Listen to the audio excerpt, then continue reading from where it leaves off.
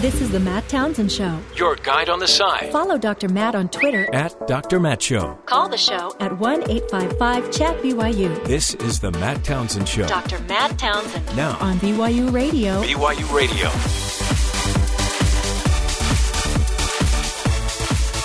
Good morning, folks. Welcome to the Matt Townsend Show. I'm your host, Dr. Matt Townsend, your coach, your guide on the side. Today we'll be taking a tour of many things of Leadership 101, technology and its impact. And do you feel smarter? Do you feel smarter simply because you have Google? Apparently we do. Simply having the ability to search Google makes us feel so much smarter. I know everything. Just give me a minute. Give me a minute. Let me access Google. Welcome to the program. This is the show where we try to help you live longer, love stronger, and lead the ones you're with. And we're going to touch all of those subjects today. Holy cow. David Letterman. Tonight's the night. The grand finale. What do you say at in your final show? Bye. Yeah, probably. I watched him so much growing up. I loved Johnny Carson. Loved Letterman. Loved Leno. Now I can't stay up late enough. My meds kick in by 9. Yeah. I'm done. I'm so done. Well, you're up pretty early now. Yeah. So that kind of cuts off time at the end of the day. Yeah. Yeah. I borrow it from the morning. Yeah. Now I'm asleep by 6:30 in the evening. In the middle of the evening news. Start nodding off. Whoa. It's horrible. Horrible. But you weren't a big Letterman fan? I haven't really been a fan of any of those types of shows. I used to, when I was young, I'd try to stay up later and watch Johnny Carson with my dad. Oh, yeah. But that was just more of an excuse to stay up late, not what was on TV. It was just I didn't want to go to bed. And, there was a time where it was something I would watch, but I don't know. It wasn't something that ever caught on with me. Letterman's saying that this whole YouTube clip thing is killing him. Absolutely. All this viral clips, it's just... With him or just... He just couldn't compete there. Yeah. Well, the same thing with Jay Leno. Yeah. The reason you get Jimmy Kimmel and you get Jimmy Fallon and all these different guys out there is you see the next morning all their YouTube clips. Yeah. And they can make these little skits, games, whatever features they do on their shows that are very viral. You can share them. They're funny, and you can do those types of things. Whereas what was Jay Leno doing? He had his warped mirror where he looked like he had a huge chin. Yeah, the chin, yeah. That guy. I thought that was his chin. It was exaggerated. Okay. And then you go out on the street and talk to people, and that was kind of what he would do. Stupid human tricks. And these other guys come in with top 10 lists, more innovative, more funny things. Well, that's what's weird about it is, honestly, more people watch a Jimmy Kimmel viral video than you would have a really good skit on Johnny Carson, and you'd never ever see it again. Yeah. Unless you bought like the 500 pack of his VHS tapes or something. Yeah. Tapes. It's an interesting day and age, but it's got to be hard to think that every day you're creating more and more online content. I mean, that's overwhelming. And you can see it because they, who was it? The guy that took over after Letterman. Yeah. I forget his name. But the first night he was out, he had 3 videos on YouTube. Amazing. He had 3 skits. He sings, he dances, he's multi-talented, and he's instantly out there on YouTube. Whereas you never saw anything from that show before. Right. Now that's what you see. That's the important. That's the focus and the drive is getting that content out there. It's interesting, and it's time to move on. Out with the old, in with the new. I guess. Well, I think a new trend now is you have to be named James to have a late show. What is that about? I don't know, because you have James Corden, Jimmy Fallon, Jimmy Kimmel. They're all Jameses. Yeah. Jimmy Birdsall. Yeah, that's someday coming. Yeah, that's Corden. That's his name. James Birdsall. That could be the 4th one. Yeah, the late show. Why don't we just do the early show? The early late show. Well, the early is news. But at some point, the late would become early. That's why we want you on the show, because you are a show in and of your own, in and of yourself. You're just a show. Yep. Show, man. One-man show. Yeah.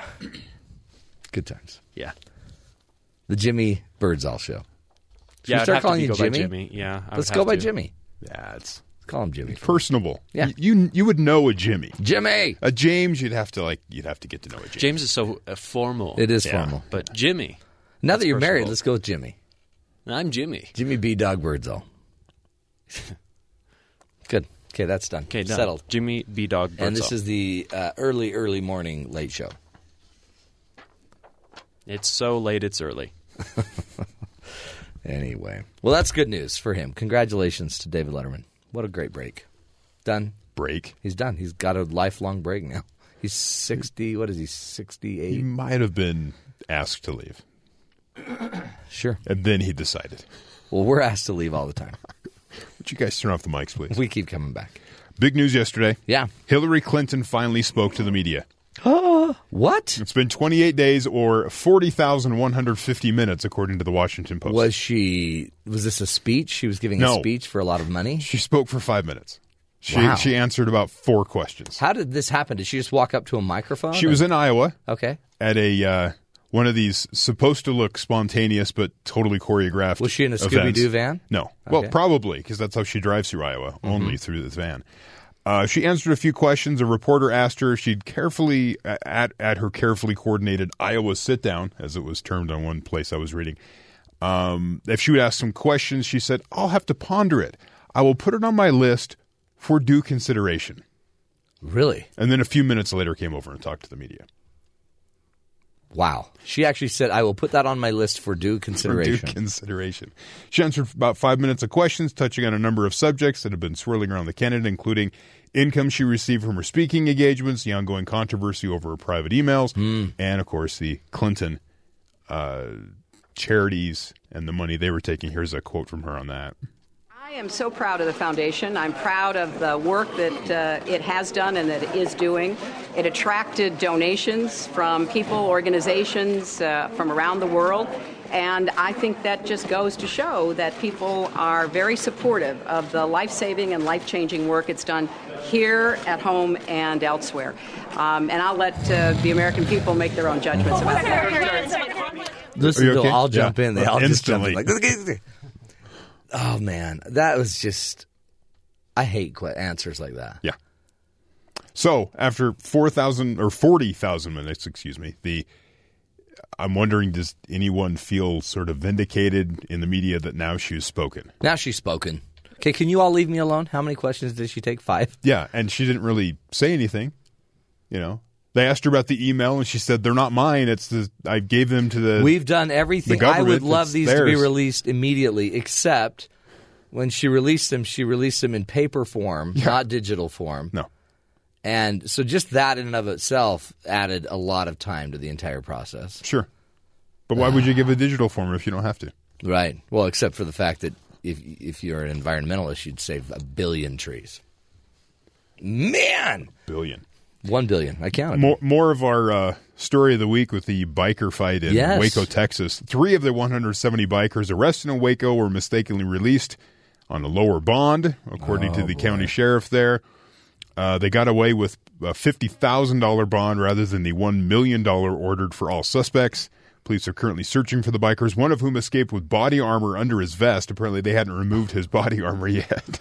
So the guy with body armor and his vest on he wasn't put at the higher bond. But there's also claims that non-criminal people were caught up in the arrest at this place because there were some people literally there for the reason they were there to gather, to talk about the lobbying efforts, dealing with motorcycle riders. Are we not talking about helmet laws? Right, helmet laws. And then you have 2 violent gangs show up. And so one woman says, I mean, they got Bikers for Christ guys in there. Oh, man. Right? So not even a bandito or a Cossack. Or a scimitar. Just Bikers for Christ. Biker for Christ. Oh, man. So, yeah, they may have to do some sorting out. I think you have the wrong person, brother. Another story I read, the Justice Department estimates there are still more than 300 outlaw motorcycle gangs in the U.S. One of the largest gangs, the Banditos, is them and the Hells Angels are the 2 biggest in the country. Each has more than 90 chapters and 800 members in the country. Don't forget the Sharks and the Jets. And he goes, these guys have never gone away. I'm shocked that people are shocked that this is happening. Carlos Canino, the special agent in charge of the ATF in Los Angeles. He's like, they've been around forever. Well, yeah, but we're not investigating. We just, It says they're active in the Mid-Atlantic, Southwest, and Northwest U.S., where they're still considered a significant threat. So, but, I mean, the vast majority of people you see riding a bike aren't in a bike. I mean, that's what's funny is there's probably 10 to 1 dentists to every biker on a Harley right now. It's like the rich white dentist. It's a midlife gang. crisis. My father bought a motorcycle. Mm-hmm. I was talking to him about it a few weeks ago. I goes, that was your midlife crisis. That's when I knew my dad needed a break. There's also the old Mormon Tabernacle Choir gang. There you go. Those guys, they're scary. They got their leather jackets on. Yeah. I'm a baritone. Yeah, instead of like worrying about the rocker panel or whatever, rocker saying Texas, theirs is like baritone. Baritone. Tenor. Soprano. What else have you got? Let's see here. The White House and Speaker John Boehner are trading blame over the stallment measures for illegal authorizing the fight against ISIS. Both are saying the other are dragging their feet. The White House put out their authorization. The Republicans rejected it, and they've been deliberating this whole time. Fighting ever since. And Speaker Boehner says we need a new authorization because the situation has changed. You need to update your verbiage and come back with a different argument.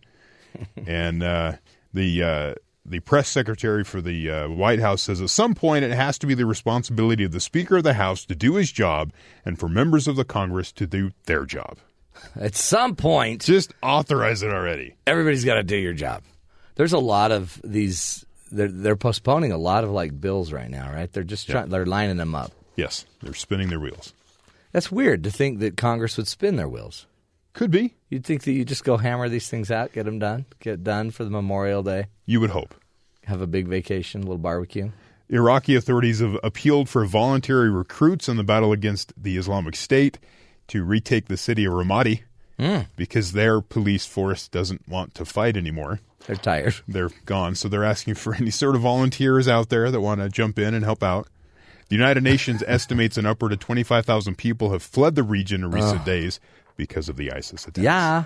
Do you remember when you'd play in the neighborhood and you're done playing? What would you say to have everyone come in? Like if you're playing hide and seek and everyone's done. Ollie, ollie, oxen free. Yeah. There you go.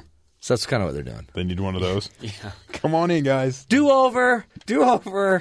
And I don't know if you saw this. 34 million cars recalled for killer airbags. I mean, that's a big deal. It's Hondas. One in 4 cars on the road today.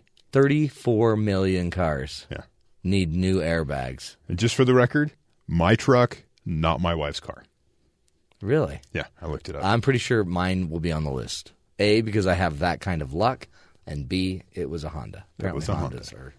But it's all makes, all models. It's airbags, but it's airbags that can explode in your face. Yeah, this is apparently the 5th largest manufacturer of airbags in the world. Takata Industries. And basically, the government's saying, yeah, the government's like, you need to do this now. You've blown this. We're not sure yet. They do explode in your face, however. Scary stuff. Scary stuff. Folks, we're talking leadership here on the Matt Townsend Show. When we come back, one of my goals is to always make sure that you have the skills, the tools you need to be a better leader. You may not even be in the leadership position, but a lot of us are, right? And we lead our teams, we lead our families, we lead communities. Up next, we'll be talking about the principles of highly successful leaders right here on the Matt Townsend Show.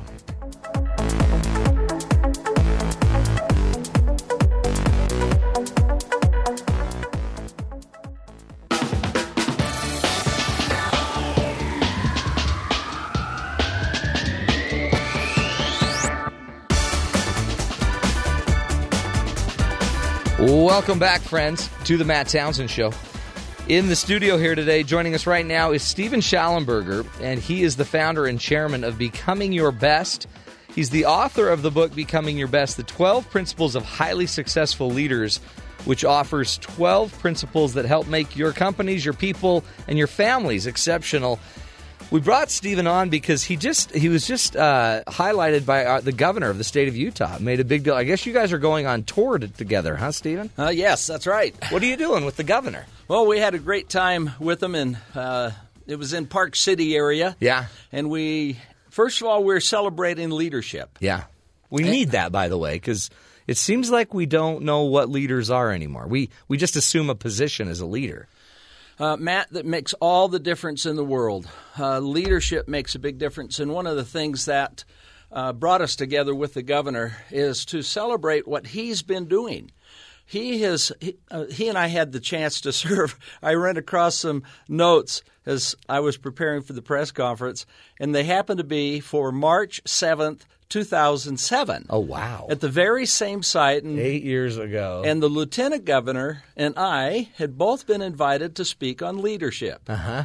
And it just happened, I found my his talk that I recorded that day. You wrote your notes on it. I took the notes down. How great is that? And so I shared some of those. But what they were is he actually had principles. Uh-huh. That I talk about in my book. And they are defining. They are game-changing. Yeah. When people do them, they are able to achieve a sustainable excellence. And when they violate them, we don't do as well. As a matter of fact, we have misery. Yeah, right. So things such as vision. And then he cited George Washington. As a great visionary. Determination. Mm-hmm. He talked about being able to be a good communicator. And he cited, in this case, Ronald Reagan. Bring down that wall, yeah, that's Mr. right, Gorbachev. Mr. Gorbachev. Yeah, I love that. So, it's this type of thing that's transformational. He also talked about that one person could make a difference.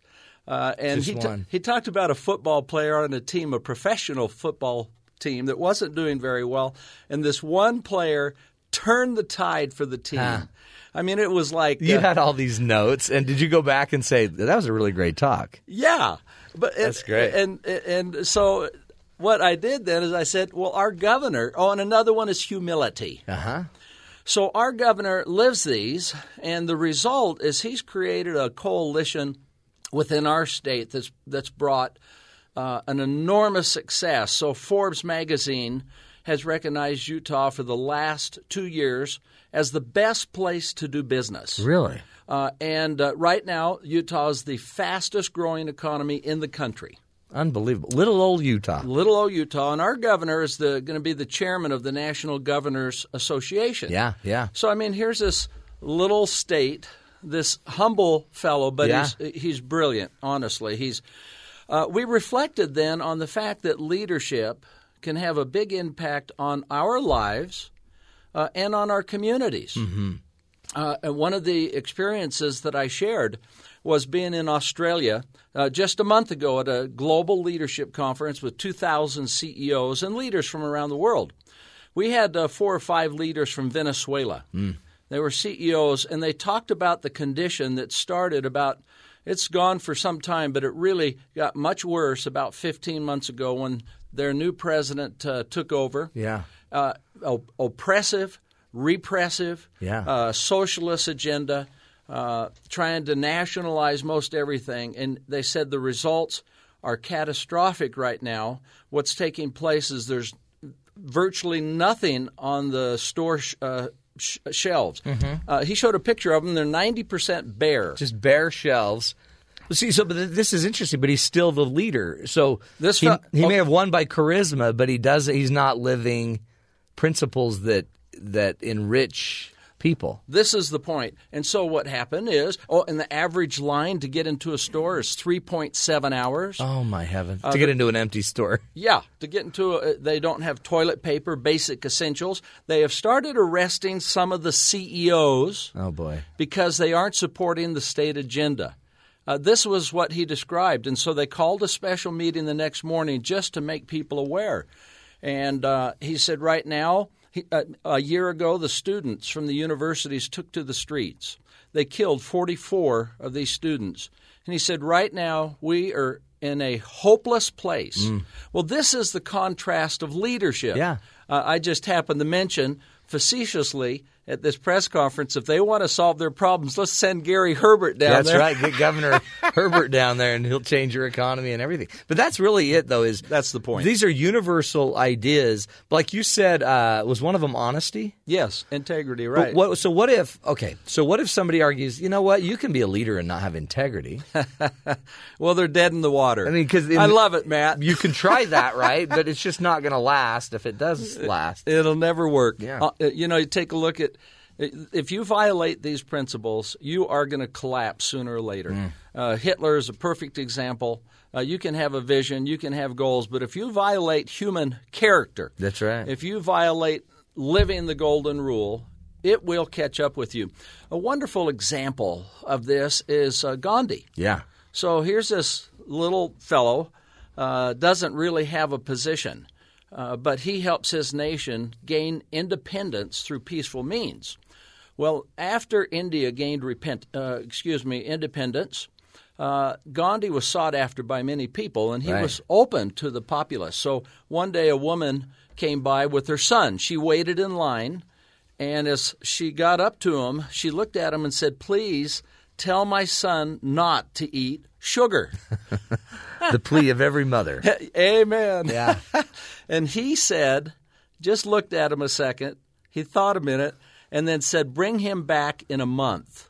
Yeah. And brushed her aside and went on to the next person. Well, she was beside herself, but she didn't have any other recourse. So, indeed, she did bring him back in a month. She waited in line as they got up to him. He remembered them, and she said, "Can you please tell my son not to eat sugar?" And all of a sudden, he brought the young boy, grabbed him by the shoulders, brought him close, and he looked him in the eye, and he said, "Young man," he said, "do not eat sugar. It's not good for you. It won't help you be healthy." Yeah. And then he gave him a hug and gave him back to his mom. His mom was grateful, but she said, "Mr. Gandhi, why didn't you do that a month ago?" Yeah. And he said, "Because a month ago I ate sugar."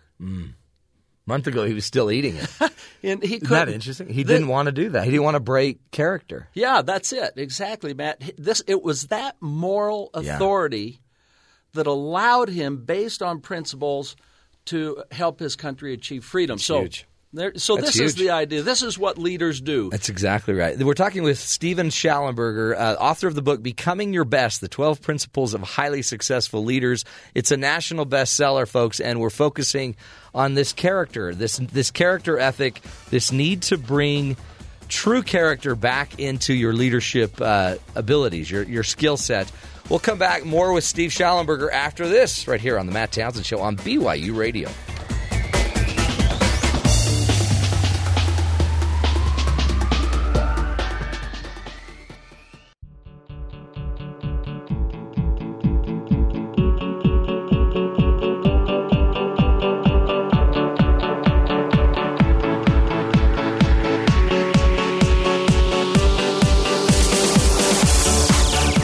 Welcome back, friends, to the Matt Townsend Show.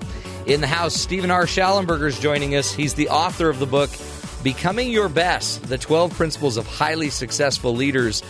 We've asked him to come. You know, it's one thing to be elected or to be nominated. We have all of these presidential candidates lining up. Everyone wants to be the president. But apparently, to be the best leader, you need to live principles. Is that what your argument is, Stephen? That's it, exactly. How would you describe or define a principle? Yeah, well, a principle is timeless, it's universal, and it applies everywhere. So it's not bound by time or place or culture. Yeah. It's going to apply, and it's just like a natural law. I love to go out and look at the North Star because people can find their way by following the North Star, and it won't change. Right. Yeah, that's the way these are. We actually call these 12 principles guiding constants. Each one does that. And it's true in every culture, right? So the president of Venezuela could live these principles just like the president of the United States or Uganda. Anyone can live a universal concept or construct. Okay, that's a good example. In November, we had the opportunity to visit Rwanda. We were invited to teach a 3-day leadership boot camp. Wow. To over 200 entrepreneurs. In Rwanda. In Rwanda. It was extraordinary, and they just ate it up. Yeah. This is a country trying to get it, and people were so excited about this. We had the Minister of Youth and Technology, Jean Filbert, kick us off with a press conference. He was so excited about it. Well, after we were done, we received a call from the president of the country, Paul Kagame. Holy cow. And Paul said, I would love to visit with you. And so we thought about their story and realized it was only a short 20 years ago they went through this enormous trauma and genocide where one party killed 1.1 million of their fellow countrymen in 100 days. It was terrible. In fact, I think Bill Clinton says that was his biggest mistake. That's right. In all of his presidency was not watching over Rwanda. Could have stopped it, right. He just wasn't clued in on that. And so Paul Kagame at that time was a general for a rebel army that came in and stopped it. Now imagine this, just for a second, folks. What are you going to do? You're now the leader. You've stopped all this. Yeah. And he later became the president. So how do you get this country united out of this mess? What would you do? Yeah, where do you begin? So what he did is, and he is an amazing fellow. He's like our George Washington, or he's like a Nelson Mandela. He is really extraordinary.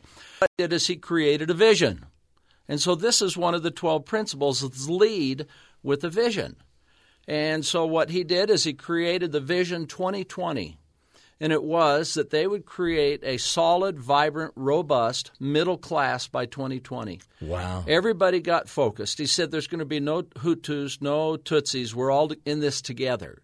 And now this country is extraordinary. Everybody gets it. We had asked people in the taxi cabs and the hotels, what's your vision? 2020. Is that what they're all saying? See, but that's a clear principle. They know what they want. They know what they're going for. And it's based in other principles like trust, I'm sure, and togetherness. Respect. Yeah. So you can go anywhere in that country. It's completely safe. I didn't fear. There's not people walking around with guns. You can walk around at night. They have respect with one another. Yeah. They're positive. And so the president said, he says, now I love these principles. He says, because they're the ones I've been trying to communicate. Yeah. But they're making progress. Right now, Rwanda is the second fastest growing economy in Africa. Unbelievable. And they're on top of it. So this is an example, as you said, Matt, of anywhere on this planet. It's universal. If someone does these things, they can get to a better place, whether it's corporate America, whether it's somebody within a home. Right. And so as we think about these, it's lead with a vision. You talked about be true to character. Right. These are basic, foundational game changers. A third one, for example, is manage with a plan. So once we have a vision, and Martin Luther King, think of his vision. I have a dream. Well, it still resonates 50 years later and gives a certain direction of fairness and respect. Do we have – what I wonder is if we lost this president in Rwanda, how do you get the principles to the people so it's in their hearts, a la like Martin Luther King? Sometimes you wonder if we need another leader that could carry the vision that King had, Well, that is an enormously insightful point. It becomes a culture ultimately as people practice it enough within organizations, within countries, and it can be lost. Yeah, you can. Lose one key person, and if you haven't shared the principles, if they're not embedded in the heart. Yeah, our founding fathers had it. Yeah. One of the comments that Governor Herbert shared was from Margaret Mead. It was a quote from her. She said, it's amazing what the impact a small group of committed people can have on the world. So true. And then she said, and it's ever been so.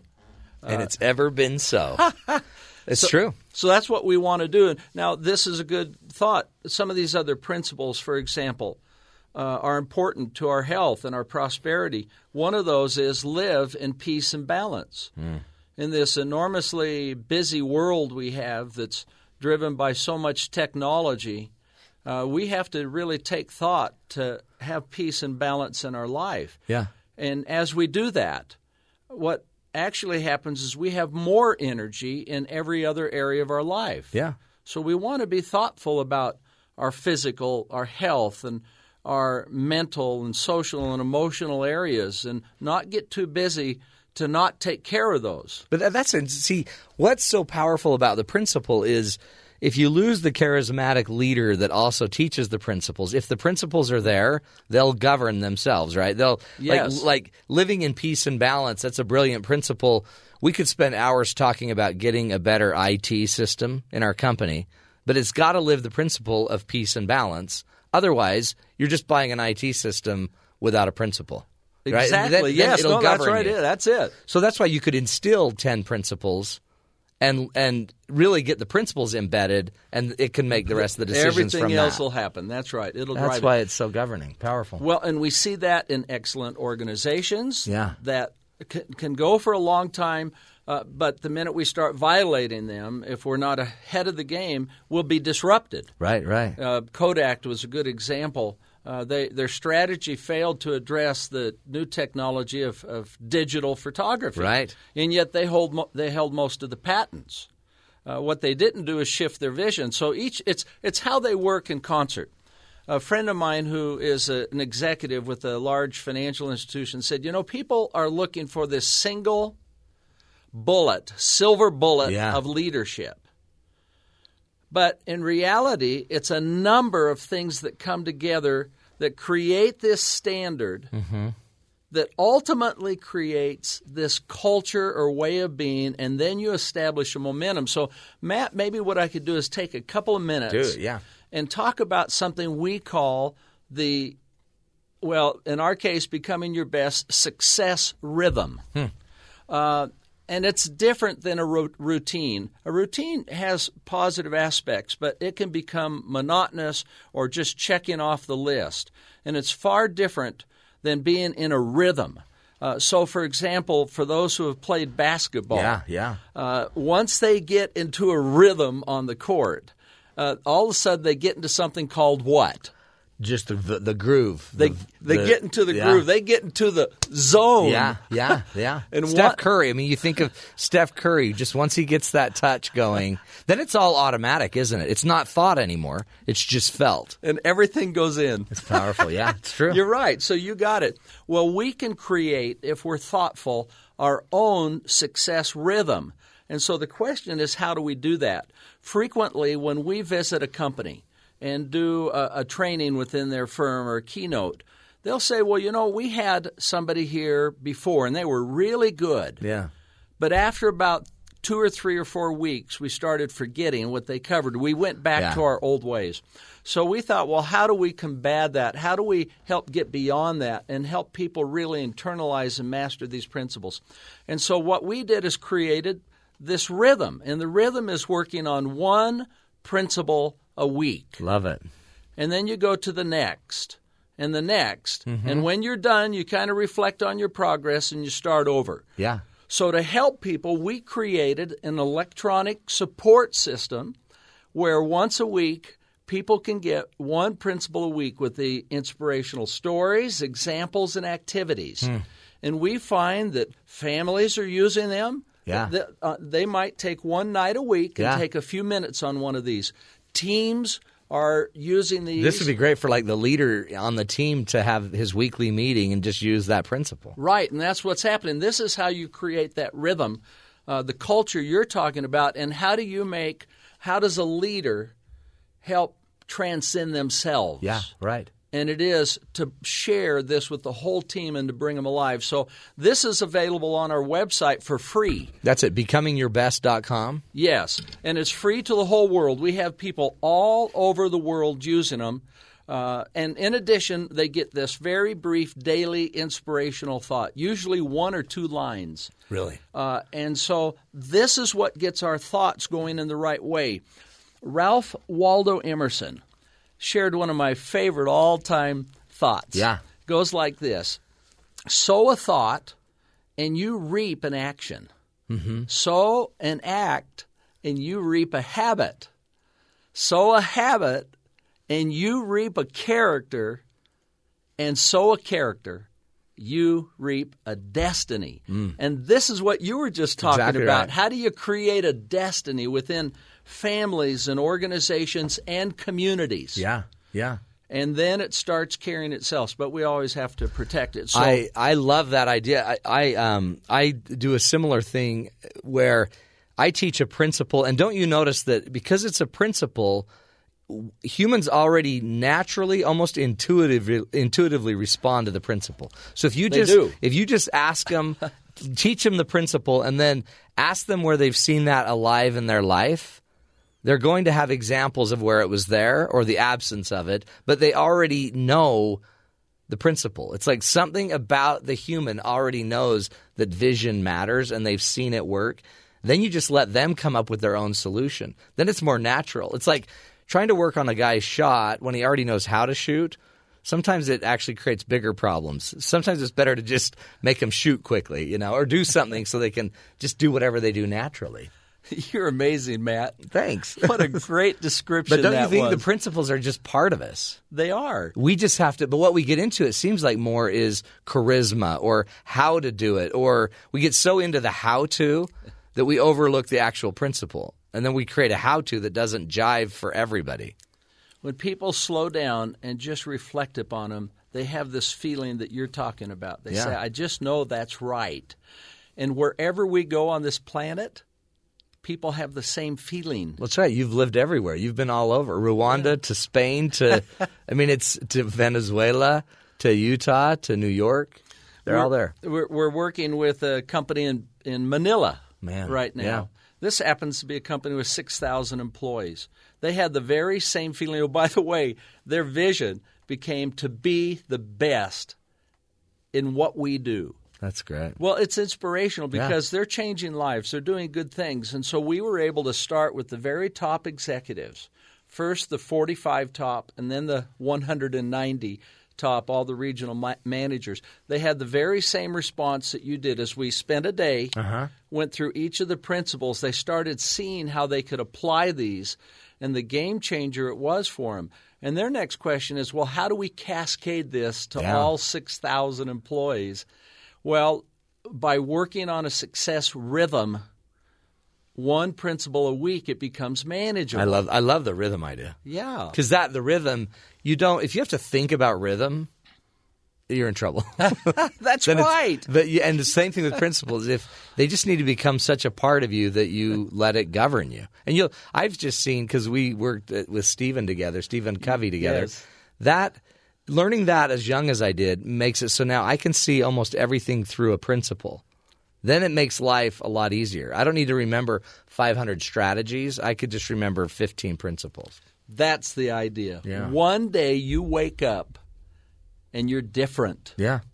It's a little hard to illustrate this on the radio, but I've always been enchanted with rock polishing. Have you? Yes, and so I went online and bought a rock polisher. It wasn't very expensive, but this is like 3 years ago, and it came in the mail, and it's this little red machine with a canister, and you plug it in and it slowly turns. Well, it came with a bag of dirty old nasty rocks. And so I put these rocks in the machine with a little solution, and it's supposed to go for 8 weeks. And it was in my garage, and as I came and went, I could just hear it clicking, tick, tick, tick, tick, tick, tick, tick. It's going along, and it's like Christmas. Yeah. I mean, I can't wait for the 8 weeks to get up. I want to see what's going on here. And so sure enough, the 8 weeks ends, and I pull the plug and wash these rocks. I was stunned because every single one was a beautiful rock, different colors, a different personality, beautiful, valuable. Really? And it was stunning. Yeah.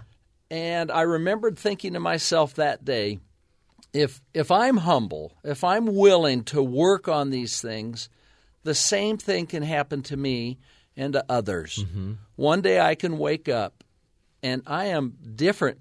This is a precious jewel to me. And you don't have to really think about it a lot. You just keep working on it. If we have enough time. Yeah, got about 2 more minutes. Okay. One of the principles in becoming your best is to be an excellent communicator. So we work on being effective as a communicator. there's a simple little line that goes like this: be quick to listen and slow to wrath. Yeah. Now think how that would change the world if people would do it while driving their cars, while associating with one another. People get in your face, and all of a sudden you look at them and say, well, thank you. Yeah. Let me just be sure I get this, what you're saying. Think how one person can make a difference. And this is leadership. Yeah. Because now you're in a position to be of help. But typically what people do is they get right back in their face, or they get hurt or Game offended, and then we're not effective in any way. So this little couplet, be quick to listen and slow to wrath, is enormously powerful versus being quick to wrath and slow to listen. So true. So Stephen R. Shallenberger, just a great resource. Go look up the book, Becoming Your Best, the 12 Principles of Highly Successful Leaders. Also go to the website, becomingyourbest.com. You can start getting that free feed of the principles and start working on that so you can get in the rhythm.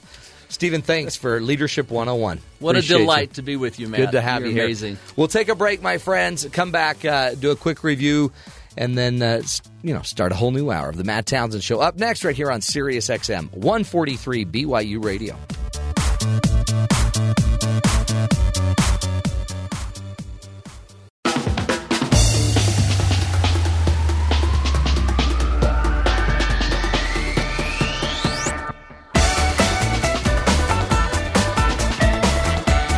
Welcome back, friends, to the Matt Townsend Show. Leadership 101, we talk politics a lot on the show, and yet as we sit here, sometimes we wonder, are the leaders that we have, are they living principles? Are they leading, or are they just in positions? And so you think about it. It's one thing, if you're going to run for president, okay, whatever. Go do whatever you got to do. In all honesty, though, what's your leadership role? You're probably not going to be president of the United States, but you can still lead your family. You can still lead your friends, and you can still lead at your business. One of my favorite leadership kind of concepts is just the simple idea, who would follow you and why? Why would somebody choose to follow you? Is it just because you have the position? Is it because you've been given the role and so you have the title? But if you've ever had a situation where you've had the title but nobody was listening to you, last night after one of my classes, I sat and spoke with a guy, a brilliant man. He's an engineer, really seriously huge, amazing IQ, and yet he's in my program because he has such a difficult time dealing with people. In fact, he basically said to me, man, my job would be so much easier if I didn't have to have so many people around me. So great, brilliant, incredible engineer, yet he can't get people on board. He can't move people. So if you can't move people, then are you a leader? If nobody wants to follow you, then are you truly a leader?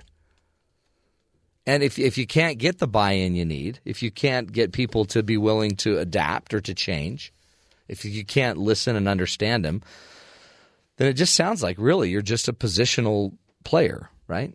You have the power and authority for now. Leadership, and it's a core part of what I want on this show is I don't want to just always sit here and make fun of our politicians. I'd love to see some serious leadership. I'd love to see, instead of just contrasting about how opposite we are of someone else's position, I'd love to hear what your motivating vision is. What is the real plan? How are you going to change this country if you're going to step in? Don't just tell me what's wrong with the next person. What is the true, deep, passionate vision that you're bringing to the game? Because if you can get me bought into it, man, I'll follow a good leader. So are senators better or are governors better? I don't necessarily care as long as you know how to lead, right? There's something, if you notice what Steve Shallenberger was bringing up, he brought up Gandhi, he brought up Mandela, he brought up Martin Luther King, he brought up these people. He brought up Stephen Covey. We bring up leaders because we want to follow these people. And so we can live a life of, I guess, quiet desperation and frustrated and hoping that someone else is going to take charge. But in your home, you have a bunch of little kids or older kids that are looking to you, grandkids that are looking up to you to be a leader. And this country, this world needs a lot more of them. And I personally believe most of us are leaders, and we're doing it in a way that's quiet. But man, how could you go against certain principles like never giving up? Leaders don't give up. Doesn't mean they don't change course. They might need to change course if it's not working. Leaders live in balance and peace. These are some of the principles from Shallenberger's book, Becoming Your Best. Leaders apply the power of knowledge. They're accountable. Leaders innovate through imagination. They effectively communicate. They build and maintain trust. They have a vision. They have a plan. They prioritize. Leadership 101. And folks, again, it's not something we should just expect from everybody else. It truly is something we need to bring. And the power of, I think, positioning our lives and our leadership in principles, it makes it so much easier. Because then, once I'm living basic principles, I don't need to worry about the outcome because the principles will bring the outcome. People that plan are going to have a better shot than people that don't plan. Yeah, well, I like to just improvise a lot. Okay, great. Then plan your improvisation. Plan it. Be prepared for it. Study for it. My best moments are when I improvise something, but it was based on the fact that I had already crammed and studied and read and thought about it for 15 hours. Then in the moment, I could improvise, and it seemed flawless and brilliant.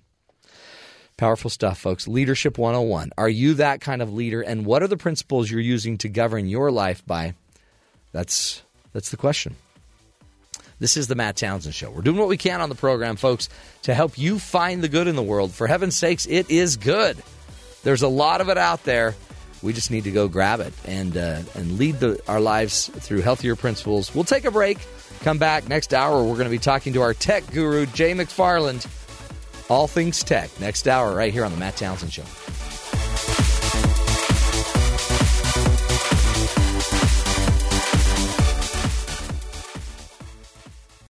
This is the Matt Townsend Show. Your guide on the side. Follow Dr. Matt on Twitter At Dr. Matt Show. Call the show at 1-855-CHAT-BYU. This is the Matt Townsend Show. Dr. Matt Townsend Now on BYU Radio. BYU Radio. Good morning, friends. Hour number 2 of the Matt Townsend Show. Today, we're going to be talking with our tech guru, Jay McFarland. He takes all things techie and makes them a little more simple to understand. I just don't get all things tech. Do you? Well, we're going to find out. Tons of great topics coming up. Jay McFarland. He's a tech guru. He's kind of like our very own Jimmy Birdsall. Jimmy's new name. Jimmy Birdsall after Jimmy Fallon and Jimi Hendrix and Jimmy Kimmel. You have to be named Jimmy to be successful in this industry. On late night, yes. Is it true you wanted me to call you Jimmy Crack Corn? Yes. Jiminy Cricket? Yep. Some of the greatest people were Jimmy Carter, named Jimmy. Keep going. Jimmy Dean. Jimmy Dean. Made breakfast what it is today. Some of the best sausage out there. Paula Dean's husband, Jimmy. Anywho. Great day going on today. Anything interesting in the news? Not so great things happening. Anything at times. I heard they lost 3 bikers. Well, there were the 3 bikers that the Waco Police Department allowed to walk out of prison. Hey, where'd those bikers go? They each were supposed to be $1 million bail to get out. They got out with $50,000 bail. One of them has a bulletproof vest basically on as you walk out the door. Don't they all have bulletproof vests? You'd hope, I guess, if they're living that lifestyle. But, so there was a mistake made, 3 of the 170 bikers. But there's 170 bikers. They got 170 right. They were trying to process them all, Come on. and there was a mistake. So. And some of them weren't even real bikers. Some of them were just trying to eat at this restaurant. I would love to see how that conversation went down with the person processing. So what was your bail again? Yeah. 20 grand. 50,000. Okay. Okay, sure. Sounds great. Next. You're that done? checks. Next. So That's funny. the biker situation continues. Okay. Estimated 21,000 gallons of oil leaked off the California coast yesterday. Oh, boy. The ruptured pipeline estimated to have dropped 21,000 gallons of oil into the ocean off of Santa Barbara County coast. Oh, no. U.S. Coast Guard said that by 3:45 p.m. the leak had left a 4-mile-long sheen of oil along the state beach. The leak was first spotted at noon. Passers-by on the beach were like, what's that smell? What's that smell? They of call oil? it in, and they started noticing the oil. And investigators on the scene are trying to determine what caused the leak and to coordinate cleanup efforts. Sad. Santa Barbara, they've had a few of those little problems out there. So they'll have to adjust for that. Now your mom's gonna say, "Do you want me to rub some oil on you or some stuff on your back?" No, Mom, I've got a black Just go swimming. film on my back now. Sad. A new report from a nonprofit RAND corporation shows that ISIS finances are incredibly strong despite U.S.-led airstrikes aimed at cutting off the group's revenue. ISIS collects over $1.2 billion in 2014. Wow. RAND's report shows the breakdown is more interesting. $600 million of it came from extortion and taxation, $500 million from robbing banks, only $100 million from oil infrastructure. People felt like they were moving into areas, taking over oil fields, and they were using that, but only $100 million. It's all the other corrupt stuff. What an interesting little line item. Like, who's the head of corruption and whatever the first category was? Well, the CFO for ISIS apparently was taken out on Monday. His wife was captured. Yeah. He was killed. And then there was a woman that apparently was a slave that she's going to be reunited with her family. That was the way the story read. The airstrikes, according to the New York Times, have been trying to cut off refineries that ISIS was controlling. They now earn more than $1 million a day from extortion and taxation alone. Wow. So by extorting people and then taxing the people they now have control over, $1 million a day. Wait till they get into like pharmaceutical cells. They even made $300 million last year from taxing the salaries of Iraqi government workers in ISIS-controlled territory. They're going to start taxing all of the cities, and they're turning into a state. This is becoming a real caliphate. This is why they say they're a caliphate. They're operating as a government. Pretty soon they'll have their own IRS. They're already collecting taxes. ISIS put the I in IRS. So crazy. This came out the other day. Now, are we winning this war? No. I think it's a stalemate at the point. It depends on who you talk to. Well, we lost Ramadi, and apparently we're not winning the financial battle. No. It depends on who you talk to. There's Gates, Defense Secretary Gates, ex-Defense Secretary, he's coming out saying we got to get our game on. Yeah. We're not playing. We're not targeting leaders. We're trying to. We're not winning this thing. Get a proxy to go in and fight the battle for us, type of thing. So they're drawing us into something that's going to probably become bigger. Yeah. So 4 cancer charities ran a massive scam for decades that saw $187 million in donations funneled into the pockets of its leaders and virtually nothing going to the charity. The Federal Trade Commission put out a report on Tuesday. Investigators said the Cancer Fund of America, Cancer Support Services, Children's Cancer Fund of America, and the Breast Cancer Society were all linked to one director, James Reynolds Sr. Donors were told that money raised would pay for transport people to chemotherapy and buy pain medication. These were lies, the FTC says. Oh, boy. It was joined by a complaint which was joined by all 50 states. Which usually doesn't happen. Yeah. Usually there's somebody who doesn't join on, but all 50 states. Donations have enriched the small group of individuals. Prosecutors say Reynolds was joined by the scam by his son, friends, church members, all while spending less than 3% of donations on cancer-related causes. Man, alive. How much? $187 million. Unbelievable. I mean, there should be certain penalties for that kind of crime that are different than any other crime. You're playing on the sympathies of people. Yes. Taking advantage, you're lying. And cancer victims, too. Not good. The Patriots accepted their punishment from the NFL. Now, this is tell me this is not an about face. Kraft and Goodell. Roger Goodell. They've obviously had a meeting. They did. They hugged it out. All the owners were like, "Look, Kraft, you cheated. Come on, Just have it. Just take your punishment. Take your punishment." So they're going to take the $1 million fine. They're going to lose the draft picks. Tom Brady has already been suspended for 4 games in his role in the scandal, and previously that he plans to appeal. So we're not sure if the Patriots accepting the punishment is also Brady dropping an appeal, or is he going to continue? I heard he's going to continue. So see what happens there. This is ownership saying, "Smile, take Smile it. and take it." Now, does Tom Brady do that? Yeah, we don't know. He won't. The NFL announced yesterday that players will now try for extra points from the 15-yard line instead of the 2-yard line. Wow. 2-point tries will still be kicked from the 2-yard line. Defenses can now also return fumble or intercepted 2-point attempts to score 2 points themselves. It used to be extra points were just the 2-point conversion. It was just down right there. Now they can return it for 2 points. So if you want to run 100 yards for 2 points, go ahead. This is exciting. I mean, blocked extra points can also be returned. Oh, can you really? Oh, so that's a live ball. That'll be really fun. Yeah, before it was just you kick it, okay, dead ball. Now this is making an already exciting game even more exciting. I mean, like a 2-yard kick, that was nothing, right? That was what was that? A 12-yard kick? It's not automatic anymore. Now, yeah, it's a 30-yard kick. This is exciting. The Boy Scouts. Yeah, they've adjusted rules. What? A summer rite of passage in the dog days of summer won't be available to Boy Scouts at their camps or other activities because the group recently announced a ban on the use of water guns for anything other than target practice and a limit on water balloons. Oh, so they're taking away the fun water fighting sports. Yes, no water fights. It says water guns, rubber band guns must only be used to shoot at targets, and eye protection must be worn. Was this a problem? Apparently. This is in the new Boy Scout handbook that was just published recently. It seems like other things should be in that handbook. Well, a new rule for water balloons dictates the size and origin. No more puffed up balls of latex for traditional water balloon fights. Water balloons, they use small biodegradable balloons. Okay. They must be filled no larger than a ping pong ball. And, And the reason behind it all? Yes. A scout is kind.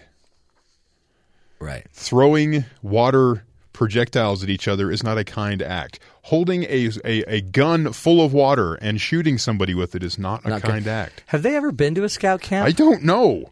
I don't. There's a lot of things going on at scout camps. I mean, they should have rules like you're not allowed to brand a squirrel. There you go. You're not allowed That's a good one. Yeah. Create a snare trap for your fellow campers. You're not allowed to, put bear bait. Right. These are all good. Mm-hmm. I don't think they're covered in the handbook, but no water balloons, no water guns, no rubber band guns. Well, those water balloons are going to be indestructible. Yes. They're so small. Ping pong size, they will never, ever break. You'll be throwing But it's not a problem. You're throwing them at targets. But now it's going to be at cups. A scout is loyal, trustworthy, and frustrated. Every time he plays water sports. These water balloons won't break. And there was a comment on the story I read where the guy's like, "What fun is it to buy a super soaker to shoot at a target? Who does that?" That's so interesting. You buy a super soaker to shoot other people with water. Well, what's interesting is it made the headlines. Yes. Is that just because you're a big scouter? No, I just saw the story. I thought it was ridiculous. Well, but that's my opinion. You can have your own opinion on the story. Maybe you think that water fights need to be somehow regulated. I, for one, love throwing water balloons the size of ping pong balls at cups. It's going to be awesome. It's so much fun. Make scout camp all the more fun. It's almost like not worth filling them up then. Yeah, it's kind of a waste of time.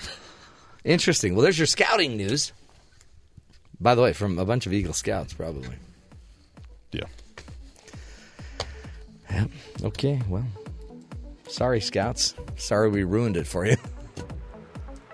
We've got a great segment coming up. It's called What the Tech? Jay McFarland, our tech guru, will be joining us. We like to pick his brain. All things tech. We're asking him a bunch of questions from, everything with Elon Musk and what's going on with all of his battery and finagling, to self-driving trucks, to just his own little adventure. Jay had a really weird thing happen to him. We'll let Jay explain it. Up next, right here on the Matt Townsend Show.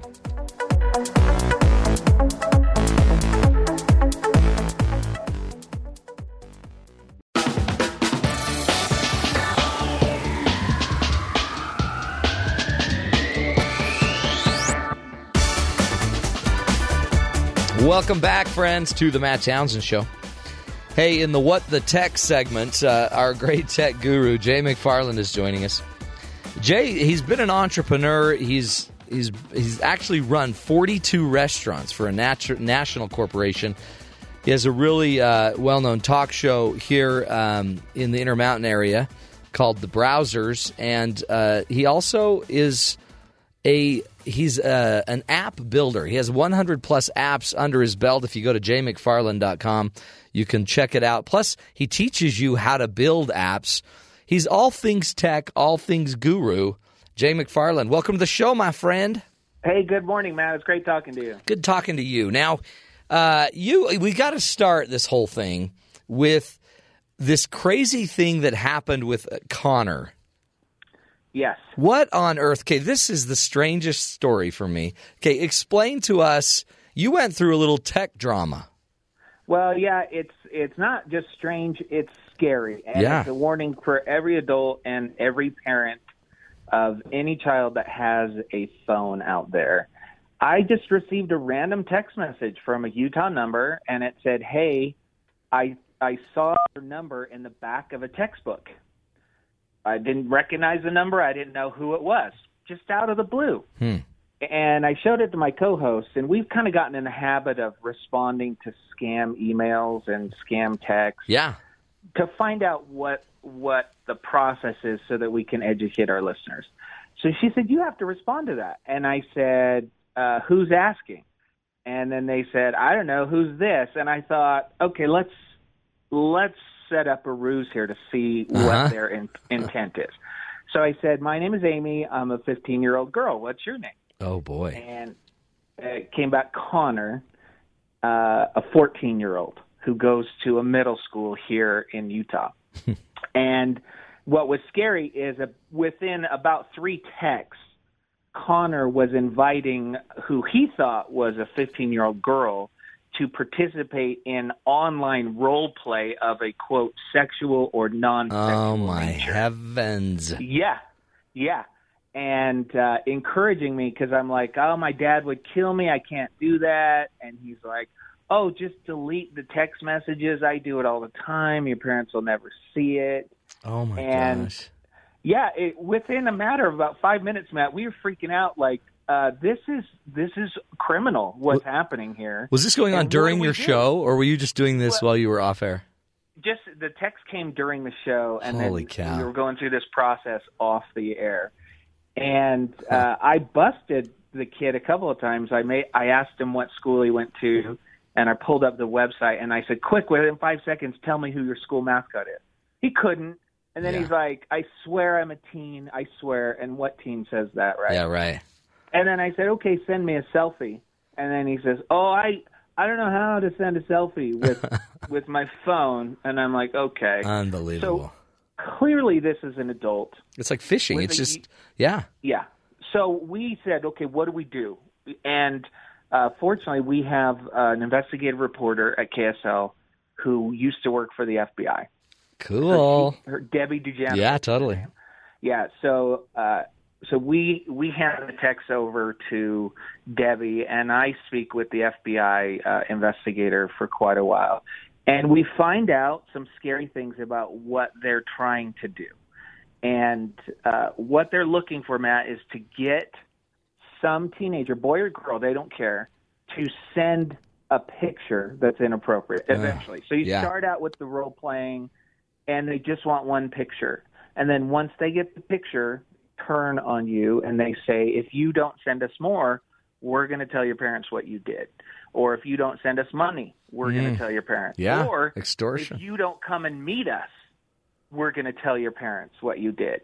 And so you have this teenager who immediately knows they did something wrong, but they're stuck. Yeah. Right? Because they don't want mom and dad to know, because they know what will happen there.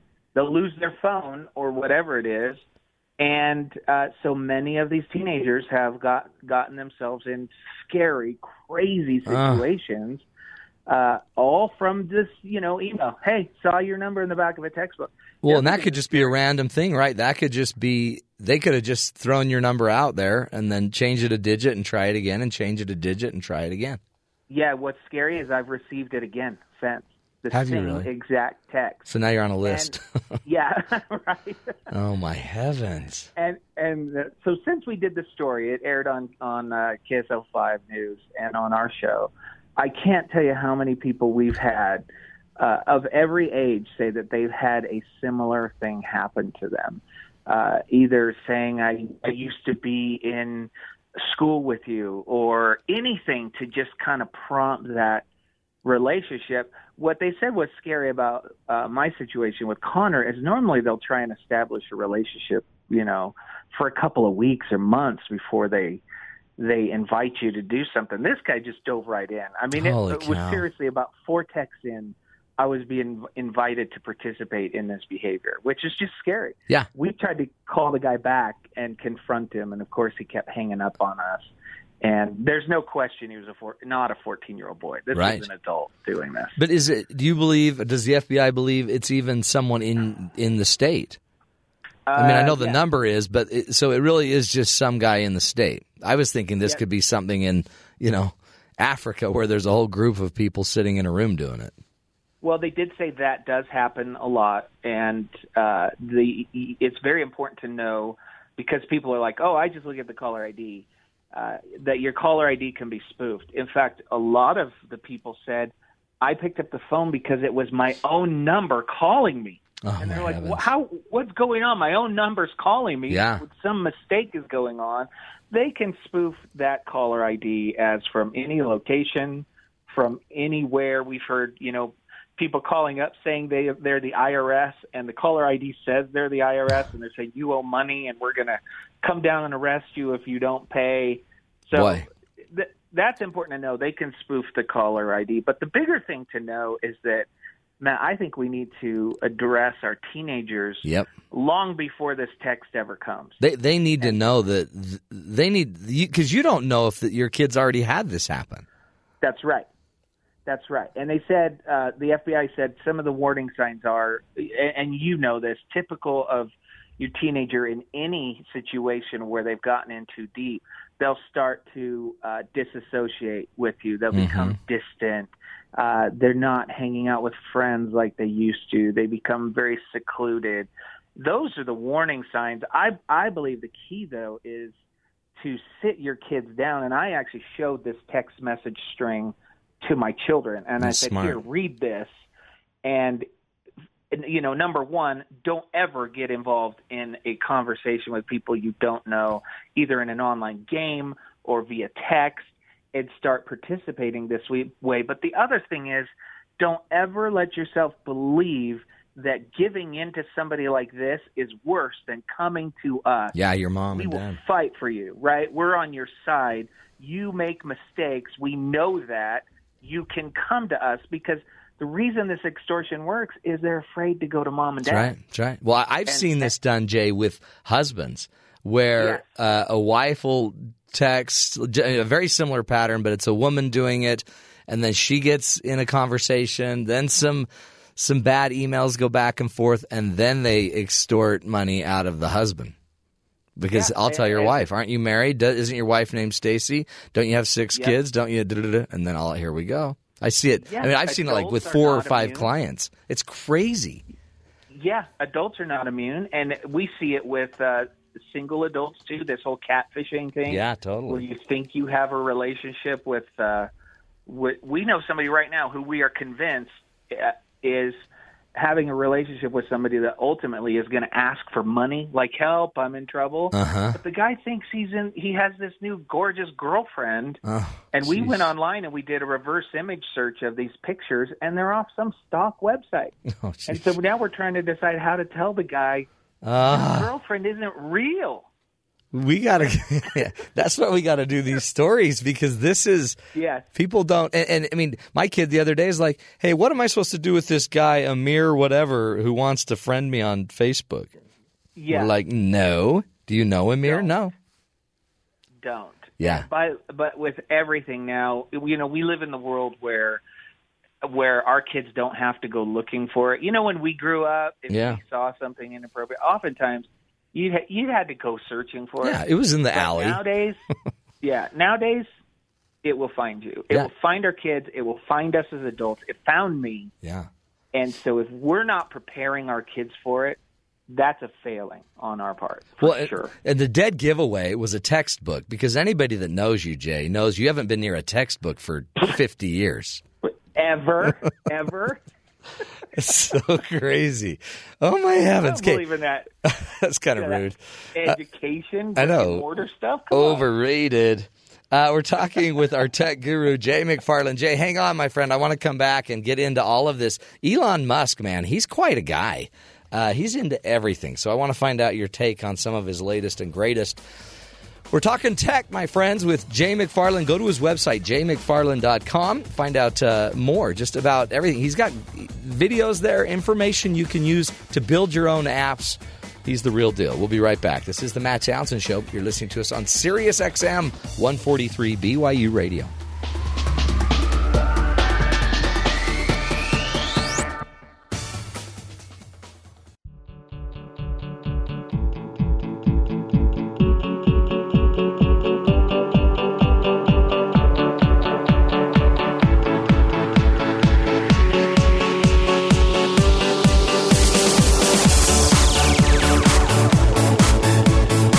Welcome back, friends, to the Matt Townsend Show. On the phone with us is our tech guru, Jay McFarland. This is the What the Tech segment. And we like to have Jay on the show. If you go to his website, jaymcfarland.com, just a great resource. The man is, I think he's a Renaissance man. He's into everything. He's written 2 books. He also has designed 100-plus apps and now trains people on how to make an app, put together your own apps. He also is the host of The Browsers, one of the co-hosts there, which is just a wonderful show about technology and kind of what you can find as if you just go browsing. Jay McFarland, welcome back to the show, my friend.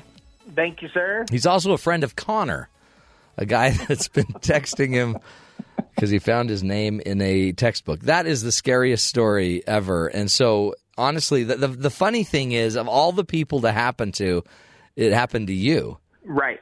Which is great, because I probably would just be dating Connor right now. Yeah, you'd be sending him money and pictures. I would have Connor needs thousands of dollars to get out of jail. Hey, talk to me about Elon Musk. This guy, a lot of people may not have heard of him, but if you've heard of Tesla, yes, and the home, he's just kind of the electric car guru guy, but he's the battery guy, and he's now apparently going to be the Hyer Loop guy. Yeah, well, and he's also the SpaceX guy. That's right, the SpaceX. Yeah, so this guy is, I don't know, kind of a modern-day Edison. I mean, Tesla Motors really kind of scaring the auto industry in general because of these electric vehicles that would go up to 250 miles on a single charge. Wow. But these cars cost between $90,000 and $150,000. Yeah. There's a new one that's been announced, the Model 3, may see by the end of 2017. This thing's supposed to retail at about $35,000. So you could have a Tesla for $35,000. Yeah, and then you get about $7,500 in government incentive. Holy cow. You're now under $30,000. Yeah. For a car that will go 200, 250 miles on a charge, and they're building free charging stations around the country. So you could charge for free, but one of the other things they're doing, I don't know if you've seen this video, it's worth watching on YouTube.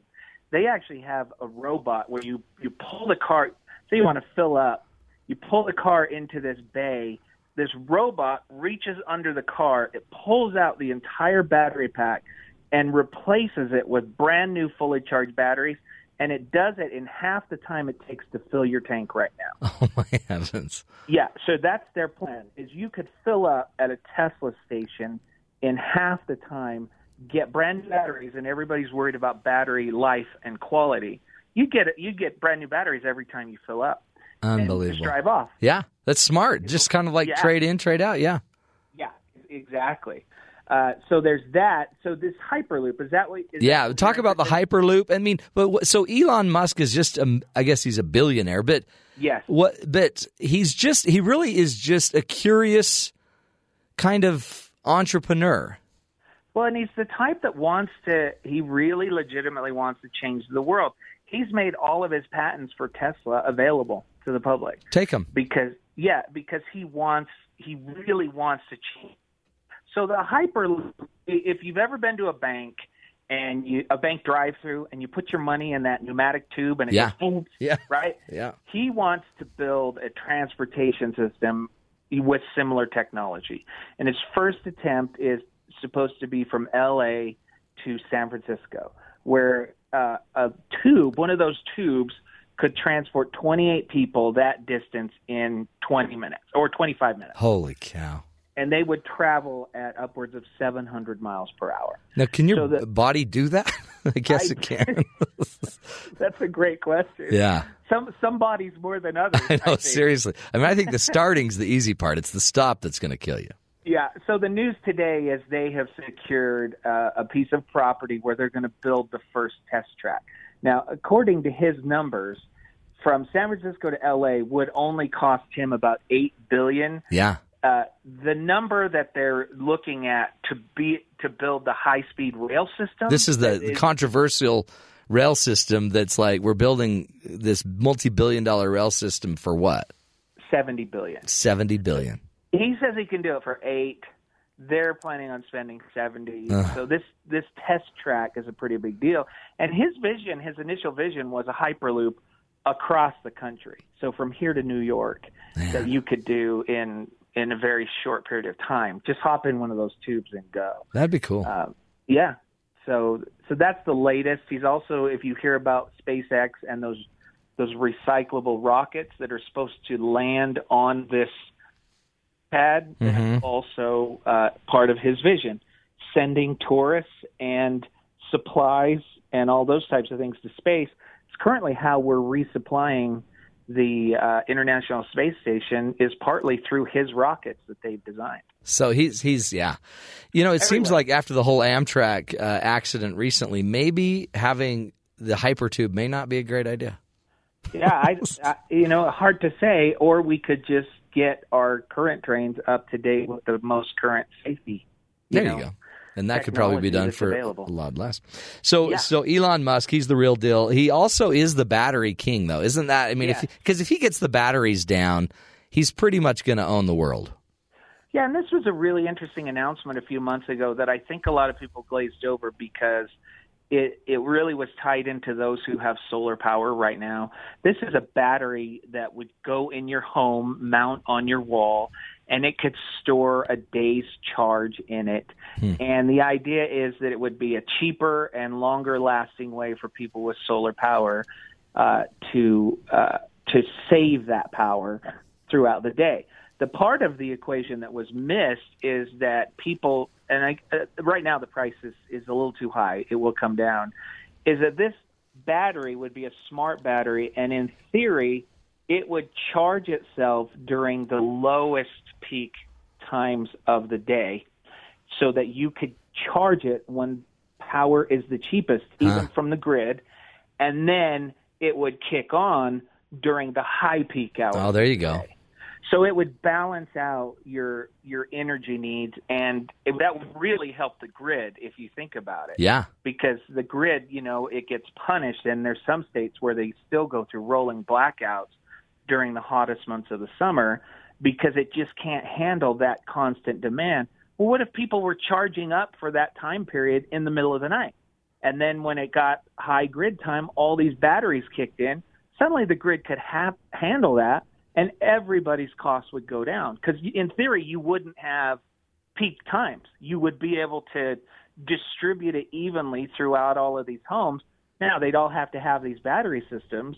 But again, that's kind of his long-term vision of a way to solve that problem, save everybody a bunch of money, also save the environment along the way. That's cool. This is a fun time to live, isn't it? Oh, yeah. I mean, I wouldn't live any other time. Well, I know. You wouldn't have met Connor, and you wouldn't be... No. How would I survive without technology? I would have had to read textbooks. You'd have to, go get a real job. Yeah. That would be crazy. You wouldn't just be able to play around. Hey, what's the deal with Apple trying to kill Spotify? This is interesting. That's a big deal. Spotify is kind of it's free music, right? Yeah, well, they're kind of like Pandora. They have a dual service. So they have a free service where there are ads, and then they have a paid service. And they have about 60 million subscribers. And what Apple is trying to do is chase them out of the free. And they're kind of, the reports are, they're kind of being aggressive about it. They have a great relationship with a lot of record labels. Record labels don't necessarily like the free, is what they're saying. So Apple's saying we're going to offer a streaming service ourselves. It will be a little bit cheaper than Spotify or Pandora, and we will have some type of free element, but there won't be ads that come with it. And so you may see something like that soon. Now, they bought the Beats headphones. Yeah. They bought that. Yeah. That already had a streaming service attached to it, so some are saying it will be that service possibly, or it will just be your iTunes and it will link into the whole iTunes database. It's not really clear how that's going to roll out. Yeah. What is clear is it sounds like they're talking to record labels, trying to chase away the free option, which will disappoint a lot of people. Sure. Because they love that free streaming and they don't mind a couple of commercials here and there along the way. But even on Apple's on iTunes, you'll still have free radio, right? Like their little free radio, but there'll be a lot of ads in between. That's kind of I don't know about ads. I think that they're saying that they can do it. They can satisfy some level of free without the ads. That's really the question. That's cool. But I can't answer. Yeah, that'd be great. Hey, what are you thinking about? When you're the tech guru? What else do we need to be paying attention to? Well, one of the biggest things that we talk about almost every day is autonomous vehicles, the old self-driving car. Yeah, and I want it. I want it now bad. I want to sleep or text or whatever on the way to work. I take, the train here, Front Runner, on a regular basis, and it allows me to do that. But I'm sure you saw this announcement that they're going to be testing out big trucks, semi-trucks in Nevada on the road with other drivers. Oh, man. That are driving themselves. Yeah. And does that not scare you to death? That totally does. But, that in a way that's so – I guess you'll always need a truck driver to sit behind the wheel, but that's a scary thing. These are the big rigs.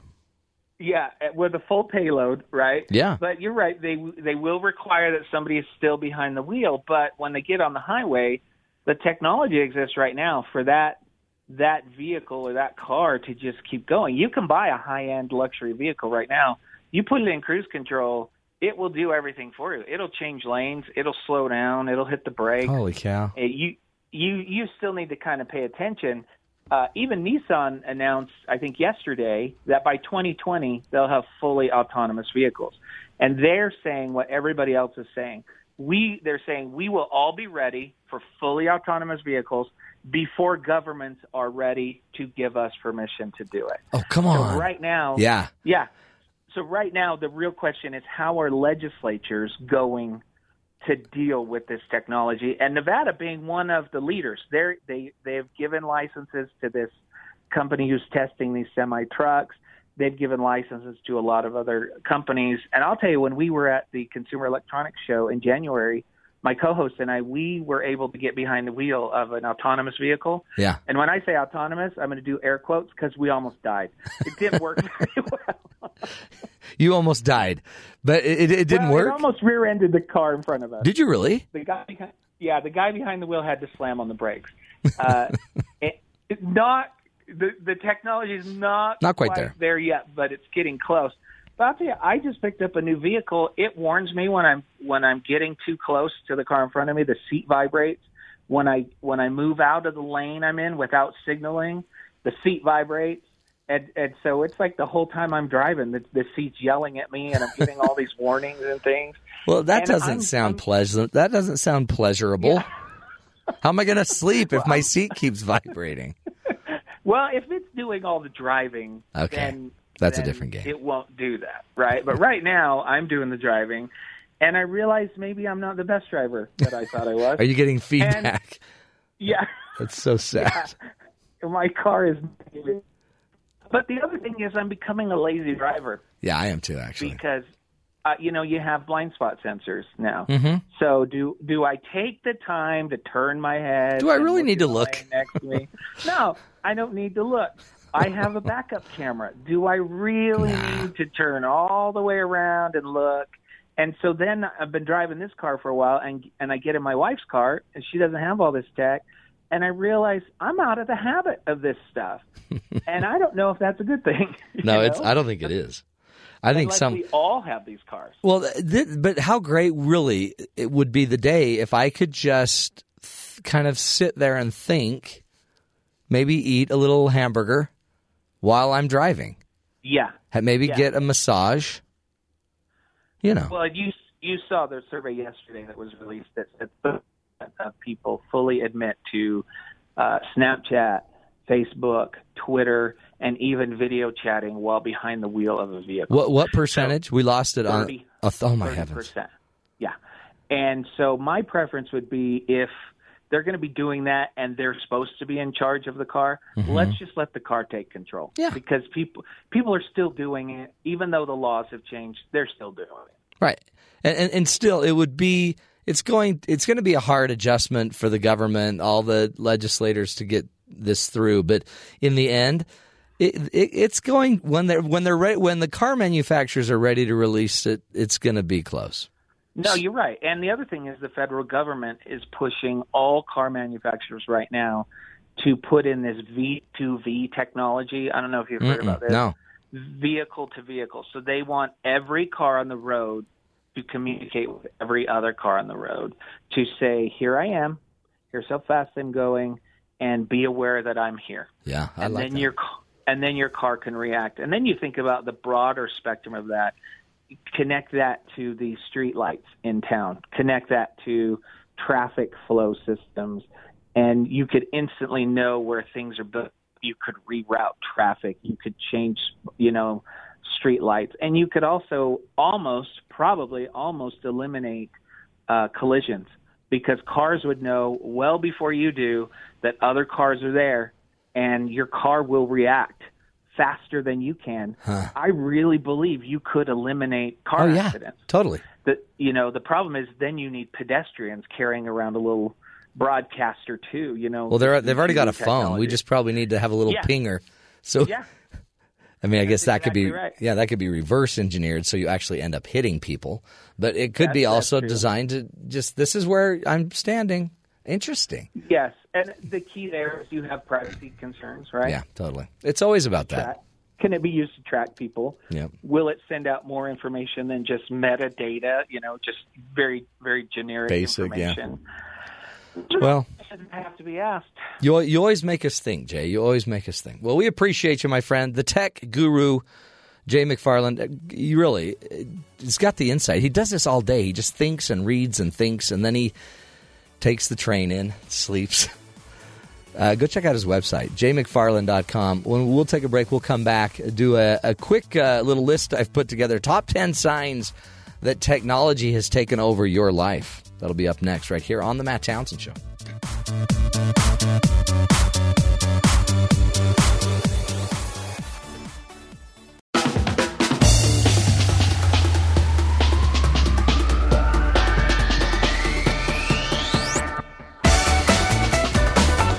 Welcome back, friends, to The Matt Townsend Show. Just talking with Jimmy Crack Corn about an upcoming doctor's appointment. It's fun. It's fun talking to you, Jimmy. I love talking to you off the air. That's great. Off the air. Well, I learned so many things about the effectiveness of tape. Yeah. Just stuff like that. You got to tape. I'm having my foot taped up because I'm going to the doctor for a little plantar fasciitis. Yep. It's a taping issue. Anyway, it's a technical thing. Hey, top 10 signs. I put this together. Top 10 signs that technology has taken over your life. This is where you know you've let tech go too far. Are you ready? This is, by the way, top 10, which is a celebration of David Letterman's retirement today. David was the inventor of the top 10 list. He's been doing it for eons. Top 10 signs technology has taken over your life. Number 10, you call your kids to dinner using a mass email function on your cell phone. and everyone is physically in the home. No one is outside of the home, but you call everyone to dinner. You don't even have a dinner bell anymore. You just call everyone to dinner with technology. Number 9, you run out of electrical outlets to plug in all of your chargers. We already have that problem. We have chargers everywhere in our home. We also have 6 people that use electronic devices. Number 8, your kids are too busy texting friends to worry about fighting with each other on long drives in the car. The kids don't remember, but back in the day, you used to have to actually talk to each other. You didn't have anything to do inside a car except bug your brother or your sister. So sure, technology is improving a lot of relationships. However, none of us are talking. Number 7, you don't want to comment on your friends' pictures they posted on Facebook because you don't want them to think that you're a creeper. You've seen every post. Have you ever had that situation where you've been creeping on somebody? Creeping is the technical term when you're actually out like eavesdropping into somebody else's Facebook page, maybe even somebody you don't know. By the way, my daughter found her husband by creeping. It was kind of creepy. And but have you ever had a situation where you know something about somebody, like, oh, I know, yeah, I heard you went to Cancun, but you don't want to actually admit you know that because the only way you could know it is by being a creeper. Oh, it's a sad, tragic day. Number 6, your child no longer calls and asks where you are because they are at home tracking your location using the GPS function of your cell phone. It used to be like, Mom, where are you? And now it's like, Mom, when are you going to leave the store? It's scary. Tracking. Number 5, you think the quote, an apple a day keeps the doctor away somehow means that your iPhone, iPad, or iMac actually improves your health. Number 4, you actually feel a startle or panic when you realize you haven't updated your status on Facebook all day long. That is the worst feeling. I've got to post something. Top 10 signs again. Technology has taken over your life. Number 3, your children only want to eat at Training Table. That's a restaurant here in Utah, so that they can call in their order. The funny thing about Training Table, I don't know if it's a national chain or not, but you actually use a phone and you call in your order from the table. That was, by the way, invented back in the day before you had 4 phones at your table.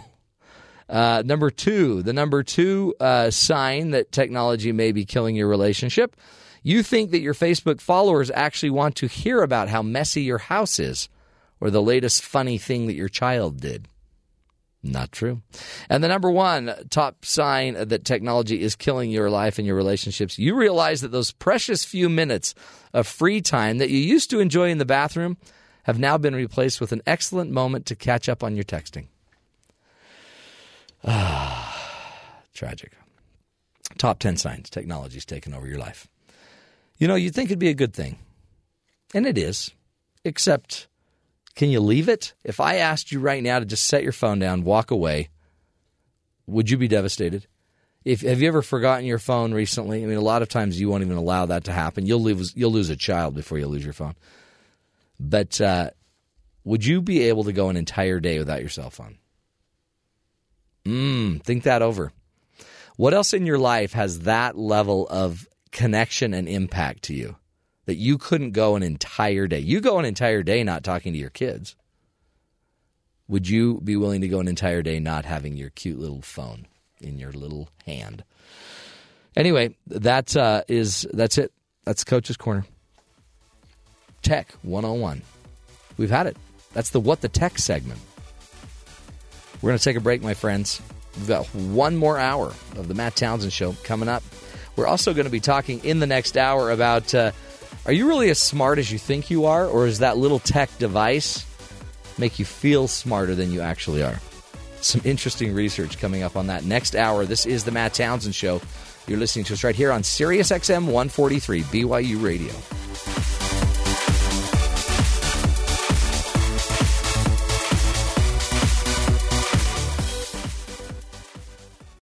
This is the Matt Townsend Show. Your guide on the side. Follow Dr. Matt on Twitter At Dr. Matt Show. Call the show at 1-855-CHAT-BYU. This is the Matt Townsend Show. Dr. Matt Townsend. Now On BYU Radio. BYU Radio.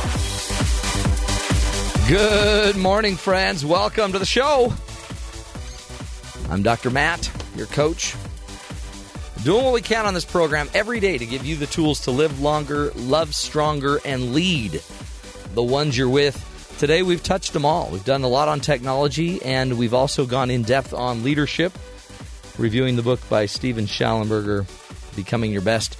This next hour, we're going to be meeting and talking with Matt Fisher, who is a Yale University fourth-year graduate student. He's done some research that we actually think we're a lot smarter than we are when we use technology. Like I said, hold on, let me look that up and I'll tell you. He's checking right now. We think we're smarter than we are because we have Google at our fingertips. Do you feel that way? I know my kids are, because my kids actually fact-check me. Oh, yeah. And that's a fact, not fat. They fact-check me, As too. you're talking, they're typing. Hold on. No, you're wrong, Dad. Yeah, Dad, no. It wasn't Mickey Mantle. It was Willie Mays. Okay. I did that to my father one day. How'd that go? He was asking about some show, news conference, something. It was going to happen later, and I'm scrolling through Twitter, and I go, yeah, it's at 8 o'clock. He goes, how do you know it? It's on Twitter, and he just gets so mad. Twitter. Why are you always on your phone? I'm not on my phone, Father. And then I put it down. I'm like, I'm not on my phone. You asked a question, I found the answer, and I'm moving on with my life. It's interesting, because now we used to, you'd hypothesize, and you'd say, I wonder how many people there are in Africa. Yeah. And then you'd be like, well, I don't know, Dad, the sub-Saharan Africa, or what are you talking about? Yeah. Which part? It's a big continent. Wow, son. Well, let me check Wikipedia. Do you remember when Wikipedia, everyone was like, Wikipedia? They still kind of do. They do. But just that as a resource, are you kidding me? It's the book of knowledge. Well, some would say the Bible's the book of knowledge. It can't give you the population of Africa right now. But it can get you to heaven. Well, yeah. I mean, there's certain types of knowledge. When you get to heaven, they're not going to say, hey, so how many people are in Africa? The Wikipedia entry on the Bible, there's a read for you. That'll get you to heaven. Or somewhere. Interesting stuff. Got a great show. But first, we always like to get to the headlines. Today? Yes. We're supposed to celebrate Be a Millionaire Day. This is my favorite day. Oh, the kids love millionaires. It's just a day to pretend and think about all the money that we can't spend. Don't let it get you down. Money isn't everything, unless, of course, you're a millionaire. Then today's your day. The term, Be a millionaire day. The term millionaire first appeared in the English language in a letter written by Lord Byron in 1816. Really? Now we're at trillionaire. Isn't there one trillionaire on Earth yet? I don't know. Not yet. That's more the crowd you roll in. We're closing in on it. Yeah, I'm hanging with the trillionaires. Jay McFarland Yes. was on before. He was mentioned a poll that's been released. New research performed by AT&T and Braun Research offers some idea of how much we've lost our minds behind the wheel. 70% of respondents admit they've done something with their phone while driving. 61% confess to texting. Perhaps neither of these numbers are surprising, but then there's 31% have emailed while driving. 28% say they've surfed the web. Yep, done that. Check. I've done all 17% of respondents said they took selfies or other photos while driving. I've done that. And 10% shirtless, by the way. 10% admit to participating in video chats. This is a survey of 2,000 people ages like 18 you're to 65. FaceTiming somebody. That's Yeah. You're having a FaceTime conversation. I'm right about to die in an accident. I wanted you to see this. You're driving down the road. That's crazy. So, yeah, we're nuts. You know what? It used to be that you would just eat a hamburger. Yes, that was the or putting on makeup. Yeah. Or I never whatever. did that, but whatever. It's your world. People your do world. that. They do that. Do what you got to do. I personally would eat, you'd spill your fries. Yeah. And you'd pick them up in a construction zone. Right. See, now whenever I'm driving down the freeway, which is oddly every single day now, whenever someone's in the middle lane driving slow and everyone is moving around them to the point where it's really annoying, as you drive by, they're holding their phone. Oh, it drives me crazy. They're either on speakerphone or talking, which is kind of illegal. They're eating a hamburger and taking a selfie of them eating that too? hamburger while driving. I was driving, listening to my headset on the way. I was listening to a podcast, but I had the car full of kids, so I couldn't listen over my speakers. So I had my iBuds in, or whatever they're called.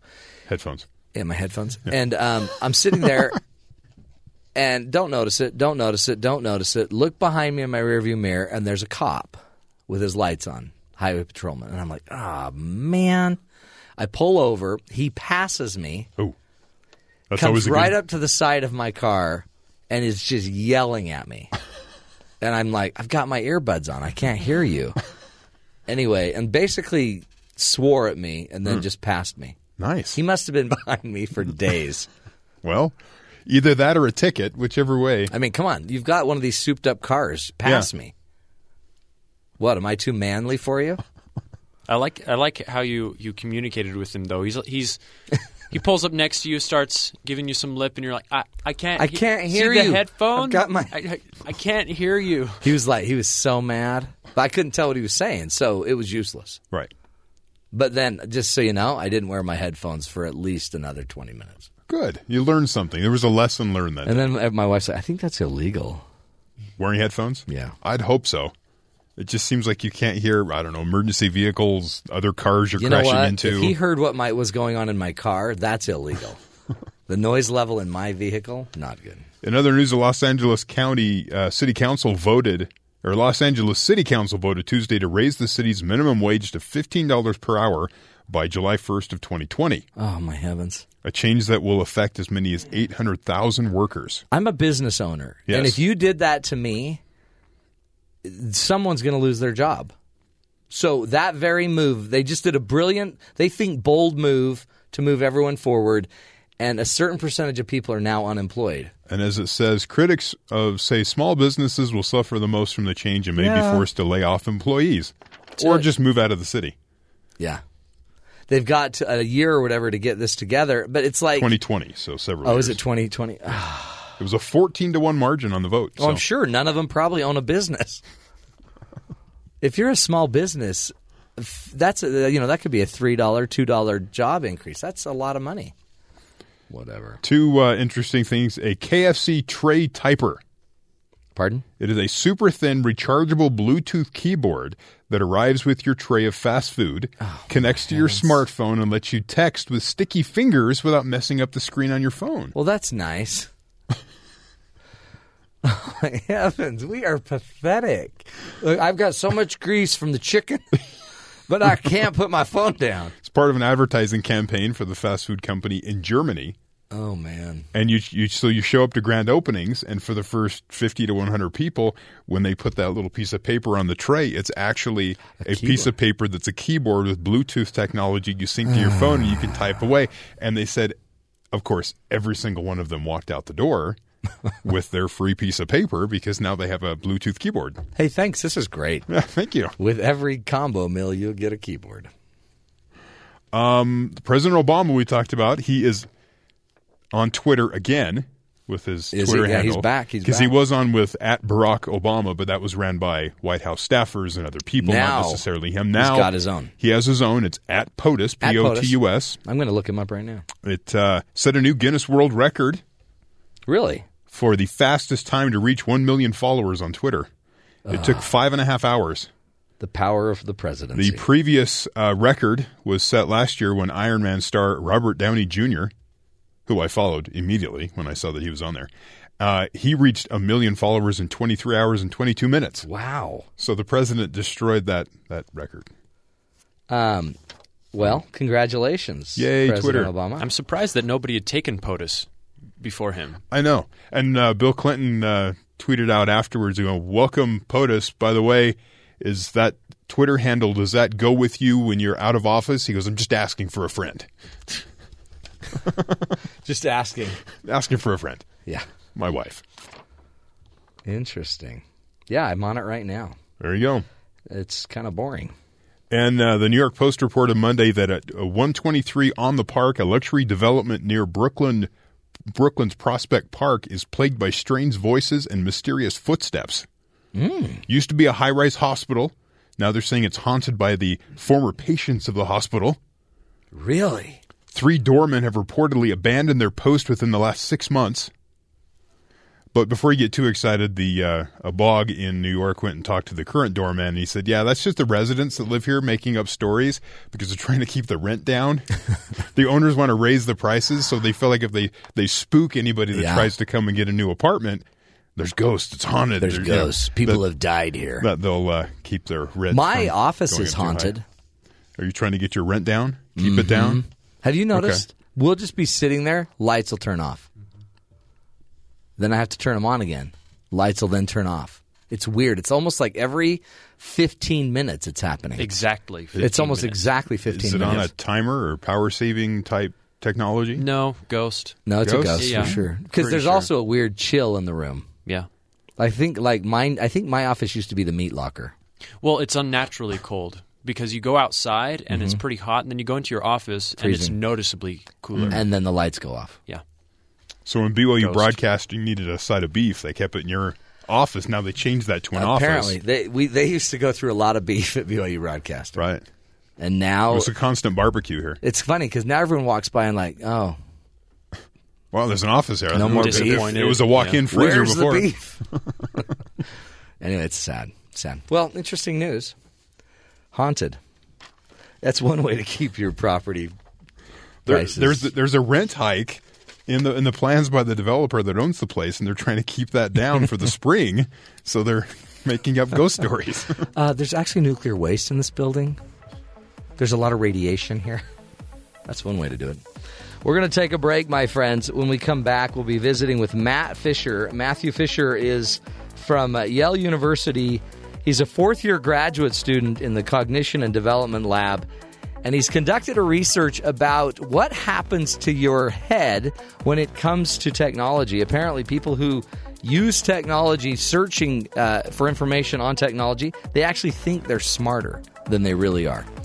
We'll be talking about the study up next right here on The Matt Townsend Show.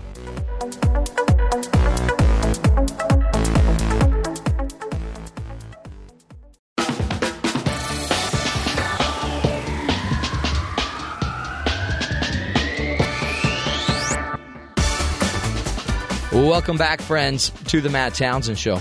You know, with Google and Siri and, Wikipedia, all of these great tools that we can use online, and they're all at our fingertips, by the way, it seems like we can have information in an instant, right? But what if we took away the cell phone and the tablets and all of this? Are we really as smart as we think we are? Well, according to Matthew Fisher, who's a fourth-year graduate student at Yale University's Cognition and Development Lab, he has conducted some experiments, by the way, replicated them over and over, showing that getting information online actually makes us feel a whole lot smarter than we are. Matthew Fisher, welcome to the show. Hi, thanks for having me. Thanks for being here. What an interesting study. So in your study, you have found when people are accessing information on their phones, we actually have a sense that we are smarter than we really are. That's right, yeah. The way we've been thinking about it is that people conflate the information they have access to with the information actually in their head. We don't know where the boundaries are, right? We conflate it. We think we actually have the breadth of knowledge of Google. Well, at our fingertips. That's right. I mean, this information is accessible, and in one sense, it sort of leaks in. We feel like it's just so easy and so accessible, so reliable. You know, you only have to pull out your smartphone from your pocket to have access to this vast resource of information. And so we start to think of it as a part of ourselves. We start to assume that knowledge that we would actually have to go out and search for, we've known all along. And tell me why this, this seems like it's kind of an illusion, right? We're not necessarily aware that we're doing this, but is there a harm to this? Yeah, it's an interesting question. The internet is obviously a wonderful tool. It helps us out in all sorts of ways, but what we think we're uncovering here is an inherent trade-off with the strategy that we've adopted for learning information about the world. So, we go around in our daily lives and we are very often truly unplugged from this resource. So, in some sense, we can walk around and live our lives under this illusion without ever really realizing that it's happening. And there may be some key instances where that may actually turn out to be harmful. So, for example, if you have an issue that you care deeply about, that you're really invested in, some political topic or something that just matters a lot to you, then it seems like like in that situation, you wouldn't want to assume that you have this deep understanding of the explanations and the arguments behind that topic. Yeah. You'd want to truly know that on your own. So when our findings are suggesting that when people would assess how well they could explain these sorts of topics, they would end up thinking they actually know more when they're relying on outside sources like the internet to fill in the gaps in their knowledge. It's such an interesting thing because we just heard of another study. I don't know if you heard it, that, or maybe it was a poll. I think it was a study where they asked if you would be willing to lose a finger to ensure that you'd have Wi-Fi. So if you could have Wi-Fi or a finger, I guess 30% of the population would say, oh, boy, I'd lose a finger instantly. And then about 50% of the rest of the population were saying, I'm not sure. They weren't quite sure if they needed their fingers or not. But it makes sense because if my knowledge is tied to my internet use, maybe, it's worth losing a finger so I don't lose, 90% of what I know. Yeah, that's interesting. I think that's a great indicator of just how reliant we've become on it. It's an interesting study you're doing at Yale because you've also replicated the study many times. So this isn't just kind of a one shot. You've proven this over and over and over again. Yeah, that's right. We in the paper we wanted to be very careful with how we were presenting our findings. There were some possible deflationary accounts, things that could have ruled out the explanation. So we went through in a series of 9 studies and just systematically controlled for different variables and analyzed our effect in different ways. And it turned out that it was just replicating over and over again, which gave us more confidence in these results. Does this I see, as I went through a graduate program, I got a lot better at creating searches and kind of a Boolean search approach and different ways of searching that made me a more effective kind of researcher. Do you sense that we're relying on this other information and our ability to access information, but are we getting really good at accumulating and acquiring information and finding information, or are we still pretty basic at that as well? I mean, does that make sense? Yeah, I think that's a very important skill, and I think the improvements are in 2 places actually. So one, I think people are just getting better. So you have a better sense of what questions and how to ask the questions, and where to, what link is going to be reliable, how to just self-filter as you go through and look for information. And on the other side, the technology is getting better. Yeah. So, whereas, before the internet, maybe you had to go to a library, take time out of your day to go look something up in a book or call up a friend and take this effort to first confront your ignorance and say, wait, I actually don't know the answer to something. Now I'm going to put in the time and effort to go search for that answer. Now it's just becoming easier and easier. So instead of just having to, open up your browser, go to google.com and type something in, now we can literally just pull out our smartphones and talk to it as if it's another person. Yeah. And, Siri can understand our search query and filter a lot of things for us. So you don't even necessarily have to ask the perfect question, or, even if you're typing in, you don't even need to spell things correctly. These instruments that are being developed sort of are taking care of a lot of that for you, and that's all facilitating this ease of processing that goes on when we search. So but no longer need. It can get you in trouble, it sounds like, because, again, like you say, you might think you know something. I mean, I've seen it like just at a Thanksgiving dinner table where somebody's, talking about some study or something, and you're like, no, I don't think that's what that said. But they had heard it on the radio, or they had, read it or seen it online, but they hadn't fully read it and studied it. And I guess it could get you believing something that you're not quite informed on. Yeah, that's right. You can just outsource that knowledge. You know where it is, so you feel like it's yours when in fact you haven't mastered it in detail. Is that where else are you going to take this in the Cognition and Development Lab? Where do you sense is going to go next with this study?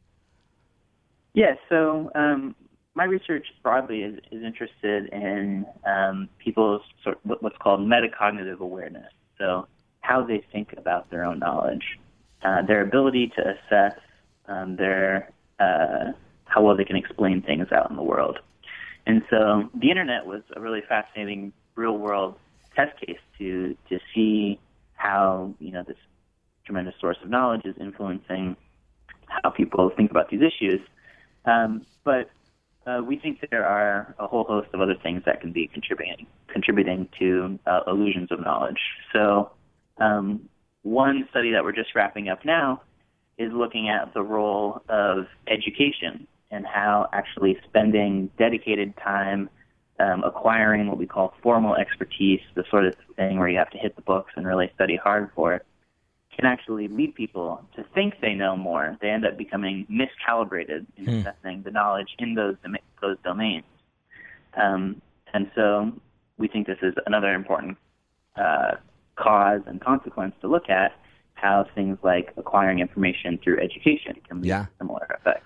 Well, it is interesting because, having a PhD, you might think you actually know something, even though you haven't studied the breadth of all the research. You've just kind of maybe had a narrow-minded focus for the last 3 or 4 years, but you feel confident. Right. I mean, I see that with doctors as well, like, a family member doctor that might think they know something even though they haven't read the latest research for 20 years.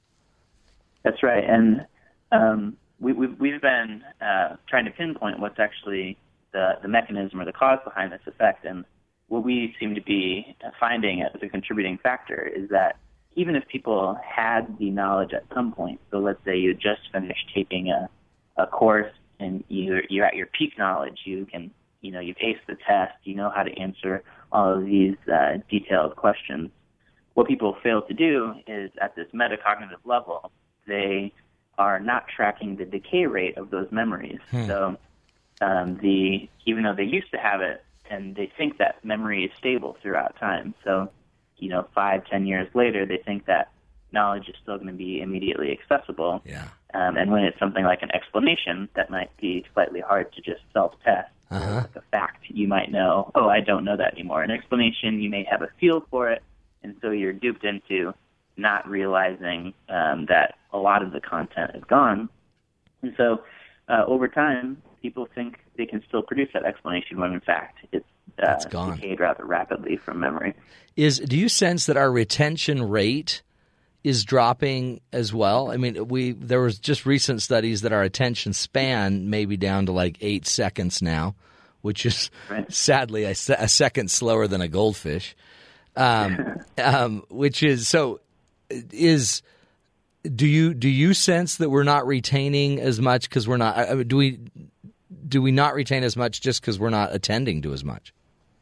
Well, in one sense, I think it's a basic shift in strategy. So, and that may not be a bad thing. So, the things we use in our daily life, like say Google Maps, for example. Not too long ago, that sort of information had to be stored in people's heads a lot of the time. So, a lot of the cognitive effort had to go into planning and knowing all of this local information and how to navigate your way around a city. But now that can just be totally outsourced. Yeah. It barely has to be an afterthought. Siri or whatever device you're using can just direct you as you go. And I think in a lot of ways that's a good thing. Like, we can leverage these tools and spend our cognitive resources on other things. And so in one sense, I think that's right. I think we're shifting strategies and our retention is down. And while that may sound like a bad thing, in some ways I think that could be a very good thing. Yeah. I mean, I guess too, you don't have to keep information that's not relevant. I mean, a map from a city I'm never going to go back to. Yeah, exactly. Or certain street names. I mean, to me, it is a rewiring almost is what we're going through, isn't it? Yeah, I think we're learning about and approaching the world in what could be called a fundamentally different way. We're relying less on what's stored internally, and we're now outsourcing things and willing to defer to what we've been calling cognitive prostheses, things that are not a part of our own mind, but are used almost in the same way as we use our own mind. What are some techniques you'd ask or you'd suggest that we use if we want to make sure that we are, using our and being as effective as we can be with our own thinking? Yeah, so to help eliminate the illusion that we found where people don't realize how much they're relying on the internet for their own knowledge, I think one very simple strategy would just be to self-test. Yeah. So let's say you're sitting at a dinner party and you can't remember the actor's name in whatever movie. Often we have this illusion where we say, I know it, but instead of just taking the time to think about it for those 5 or 10 seconds, I'll just pull it out, pull out my smartphone, and find the answer. But maybe when the issue is a little more high stakes, something we really care about, it could be worth the time to say, hey, let me actually think on my own for a while. Let me detail out how much I really know. Then I can really pinpoint the areas that I have gaps, where I actually have ignorance, or I maybe have some misunderstandings. And often when we force ourselves to really articulate an explanation or understanding to the greatest degree of detail that we can, we find that we actually knew far less than we initially thought. No, I love that. And I guess that's just learning, isn't it? You're learning how you're learning, like metacognition. You're learning how you think. That's right, yes. And reinforcing those points. Well, I appreciate it, Matt. I think it's interesting research you're doing. And then when you're done at Yale, any idea what you're going to do next? No, still have a little bit of time here. I'm really excited about these research projects and hope to be continuing to do similar research in the future. Keep it up, my friend. Appreciate your time, and good luck in your future studies and research. Again, Matt Fisher from Yale University's Cognition and Development Lab. Maybe we're not as smart as we think we are, folks. Maybe a little humility might help sometimes. Be willing to see what you're not knowing, not understanding. Let's take a break. We'll come back. Just do a quick review of a few headlines, and then we're going to go talk to the guys down at BYU Sports Nation, find out what's going on their show a little bit later today. This is the Matt Townsend Show. You're listening to us on Sirius XM 143 BYU Radio.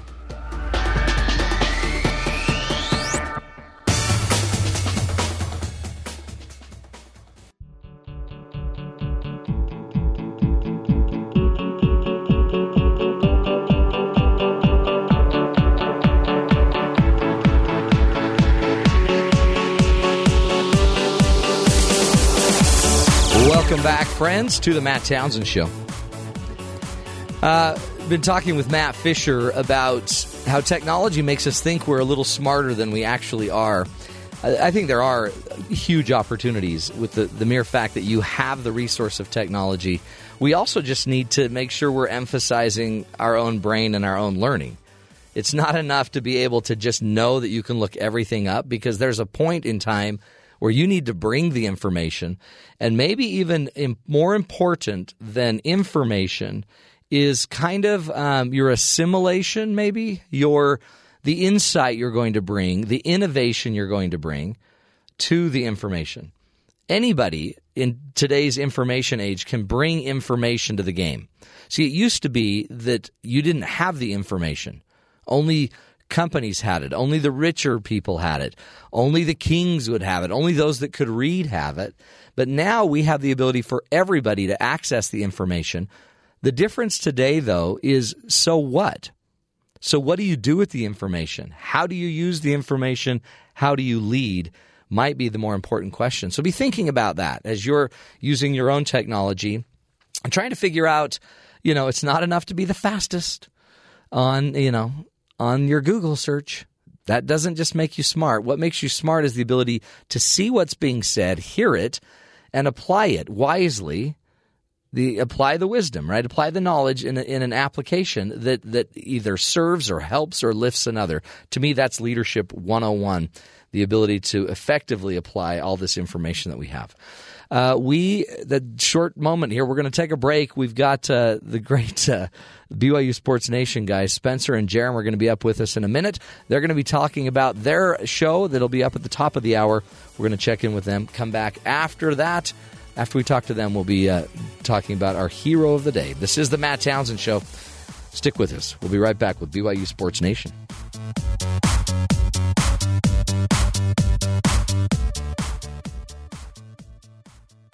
It's falling into place. I can't seem to wipe this smile off my face. Life's a happy song when there's someone by my side to sing along.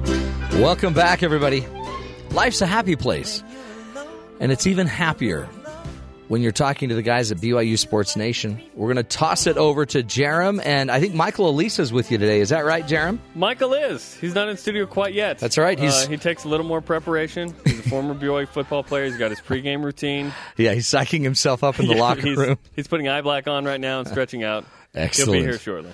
Well, do you guys actually need to stretch out before the show? Some people have asked. I think one time we were shooting a commercial and they said, well, what do you do before the show to warm up? And we said, nothing. They expected some kind of vocal exercise like Ron Burgundy and Anchorman, like, how now, brown cow? Or something like, unique New York. We don't do anything. We just... don't do any of that. We come here at 7:30 and talk for 2.5 hours. I hear that. Yeah. And play. Yeah, exactly. Yell and scream and But you don't imitate you don't calls mess and with perfection, Jerem.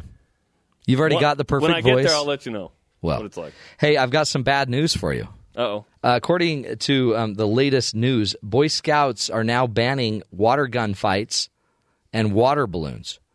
Because Interesting. A summer rite of passage in the dog days, it's gone, folks. It's gone. And I thought of you guys, because to me, you two, scream Boy Scouts. Water guns, rubber bands, guns, and they must be used to shoot at targets. You can only shoot them at a target. Not human targets. Not human targets. Eye protection must be worn. That's the page 99 of the new handbook. Safety first. Water balloons, though, that's a whole other thing. You got to use biodegradable balloons, and you can fill them no larger than a ping pong ball. Wow. Do you know why? Why? Because it's not kind. That's a scientific fact. And the Scout is kind. And anything bigger than a ping pong ball is now unkind. Is unkind. So I just wonder letting if you this guys will know. trickle down to Cub Scouts. I help with the Weebelows. Oh, do you really? The extinct animal known as the Weebelow. The Weebelow. I like telling them that. They're Which like, is what? not to be confused with a Weeble. Correct. Or a Weevil. Yes. A Weebelow. It's like a wolf. Yes. Is it? I did not know that's what it is. Will be loyal Scouts. Weebelows. Weebelow. Yeah. By the got way, a compelling. they're no longer hunting Weebelows. Is that right? Yeah, they're extinct. They're officially extinct. They're officially extinct. Yeah. Hey, so Michael is out stretching, putting a little... He's almost done. He's putting on his earpiece. Okay, good. So Phil... I've now put on the verbal pressure. There you go. No, he's like, talk to us about your show. What I'm sure with Spencer gone, the cat's away. Well, here's the thing. We thought Spencer was coming in this morning. What happened? And then he didn't show up. So we called Michael Lisa, and then all of a sudden we see Spencer tweet at 9:22, approximately 26 minutes ago, that he's laser tagging with Taysom Hill, BYU's quarterback. Oh man! So we're like, what the heck's going on? That man? doesn't seem fair. I just woke up. What did I miss? Oh, Michael, good to have you, my friend. Early morning. Well, we heard you were stretching out and getting ready. Michael's a former athlete, so he had afternoon classes. Yeah. This early morning schedule's killing you. They had 6 a.m. meetings and stuff last year. I saw him walk in today. Man. He seemed chipper. And then all of a sudden he's exhausted. Yeah, I'm pretty chip. Are you happy? Chippy. I'm very happy. So how come Spencer gets to go play with Taysom? That doesn't seem fair. We don't know. We're in here putting in work, clocking in. Yeah. Weird. By the way, you know what I love about the "Are you happy?" question? What? Is the follow-up, "Are you really happy?" No, but are you really happy, Michael? Let me think. Questioning you. No, you're right. I'm not. You're right. That's such a backhanded thing, isn't it? Because, you look pitiful. So are you really happy? And then you ask a third time. No. Are you really? I'm going to follow up until you give me the answer I want. Admit it. You're not happy. You're not happy. And I know it. Your question related to actual content on our show. Yeah, is there going to be content? Yes. We're going to talk about what makes the difference between what BYU's done the last 3 seasons, 8-win seasons, and say getting to 9 or 10 wins. There's one simple thing that Taysom Hill can control quite a bit that could put BYU over that hump. What? Tell me. Also, we'll tell you later. Okay. Plus, the new speed coach for the football team will join us in studio. How does he get BYU faster, and why did BYU hire him specifically now and not before? You know what you need to do? Test him. Do a little speed test. Hey, run in the hall, bro. See how fast Prove he it. is, for real. Yeah, see how fast I can run around the room, and then give me some pointers and see if I can do it a little faster. Are you faster than Michael Lisa? Because if you're not, I don't take your word on anything. What an interesting job to be the speed coach, because it seems like it's measurable. We should know next year if he worked. Yeah. That's the thing with sports. You can measure a lot of these things. There's numbers. Do you think he measures things outside of sports, like how fast he can eat his bowl of cereal in the shower? Yes. How fast does he shower in the morning? How fast does it take him to get out of the door fast does he speak? to work? He's clicking he's got a little stopwatch he Words clicks per all day minute. long. Like, we think it's running. Maybe it's other things. It might be. It's we need to ask exactly. him. Plus, Mike Littlewood, the baseball coach, they're prepping to play in the West Coast Conference tournament tomorrow. They hung out the baseball team hung out with the San Francisco Giants yesterday. They were on the field. Really? The Giants tweeted out a picture of BYU baseball. How cool is that? Yeah. That's a dream come true for those guys. Yeah. Plus, new segment today, What? Ask Mike. If anyone has questions for Michael, any questions you got? They can use the hashtag BYUSN. First Any question of the day was, are you happy? Are you really happy? Do you know what, though, Mike? Michael, I've got one. I've got a mole I want you to come up and look at. Oh, boy. Oh, no. I just want to know if it's... like where this is going. Well, we can ask anything, and that's what I want to know. That was a comment. You have to, Trebek, you have to do a question. Oh, yeah. Put it in the form of a question. Is this swollen? I don't. Will you come upstairs and look I at might my need to mole? see somebody else about that one. Hey, I need your idea. What do you think about Patriots owner Kraft changing the game and just changing the deal and saying, "Okay, we'll take it. Whatever. We're not fighting." Because they'll cheat later. Because they'll cheat again. Oh. That's why. He got major pressure from the other owners, don't you think? Because they just had their owners meeting. I think he thinks he's in a league of his own. Oh, but he was talking smack. He was talking smack, and now he just stopped. But Tom Brady, you think he'll still go fight this? I hope he does. I think he will appeal. Yeah. He needs to sue the NFL. Sue the entire country while you're at it. Sue the USA. He owns the country and Brazil because his wife's the queen of Brazil. So. Oh, man, it's not fair. They get everything. And all I get is this really weird-looking mole. That is unfair. That thing does look weird. Does it look weird? In my mind's eye. In your mind's it looks eye. very strange. You need that treated. You guys are great. Hey, have a great show. I know you got to get at it because Michael was so late. Now you got to go prep him on what you're going to talk about. We appreciate Michael coming in. Michael made it. That's all that matters. Yeah. Thanks. Thanks, I'm guys. happy. I'll bring the mole down later. I'll drop it off for you. Let me get a look at that. Okay. Thanks, guys. Have a good one. Thanks, you too. See you. Tons of fun. Man, that's interesting. So let's just say I took a bullet, James, or Jimmy Crackhorn, your new nickname. If I took a bullet, who would fill in for me? So if Spencer didn't take a bullet, he just got to go do something really fun. We'd have to get a guest host to fill in immediately for me. That's problematic. Yeah. Who could carry this show? Well, other than you. We don't even have a makeup person either, so I know. Who would do the makeup? That's exactly right. I do my own makeup. Wow. And I do radio. Yeah, I wonder about the ab makeup that you Isn't put that weird? on. I know. Yeah.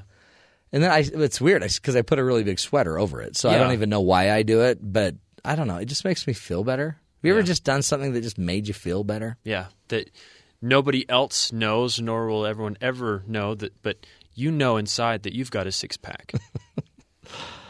I've drawn myself a six-pack. You don't actually have one. No. But there's one that you've made with makeup on your stomach. Mm-hmm. It's a made-up. It's empowering. It's actually just an optical illusion. Oh, really? It's really not that big of a deal. The way that the shadows are cast on your stomach. Okay. Have you ever seen Homer Simpson's six-pack? No. It looks like that. Okay. Like when they draw him with a six-pack. Okay. Mine's pretty much drawn like that. Well, here's the deal. We like to talk about heroes on the show. We like to talk about overcoming and hoping that we can help you find the good in the world. When you think about it in your own life, who are your heroes? Who would you say is up there in your life that's made a major difference for you? You've heard me on the show talk about my good friend Ralph Smith, my 99-and-a-half-year-old friend that just recently passed away. He was one of my great heroes. I've talked about a friend named Bart Summerhays, who was, when I was growing up, he was one of our church leaders that he was over the youth. And he was kind of a youth pastor, and he made a huge difference in my life just simply because he told me he believed in me, and he told me I needed to go to school, go get a college degree. Two of my heroes. Stephen Covey was one of my heroes. I mean, we all have different heroes that we can kind of look to as a guide or as a leadership. So instead of me handing you a leader today, or a hero today, I want you to be thinking about your own. In your life, who is somebody that has stood out, that's maybe been an example to you? Maybe you've never even met them. They don't even have to be in your day-to-day life. It could be a teacher that made a difference for you. It could be the father or a parent of a friend. It could be your best friend. Somebody that lifted you to a higher level. I'm going to challenge you to go out and maybe even just connect to that person. Reconnect. Find them on Facebook. Send them out a thank you. Just tell them what you were thinking about them. Just say you were listening to the show and you thought of them. When they were talking of heroes, who is your hero? I thought of you. I just wanted to thank you for stepping up way back in the day, and you probably didn't even know it, but you made a difference to me in my life. I really believe if we find the good in the world, if we point it out, if we talk more about it, then there's going to be more good in the world. That is one of the goals of BYU Broadcasting. It's a very specific goal of this show, is to help you see the good in the world. So your challenge, very simply, go find your heroes, and for heaven's sakes, please go validate what they've done.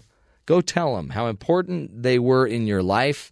They may not know where you are today, but just find them on Facebook. There's nothing greater than receiving a message from somebody you haven't talked to in a long time, especially when they're just saying, you know what, I'm thinking about you, you made a difference. It doesn't need to be sappy. It doesn't need to be a big deal.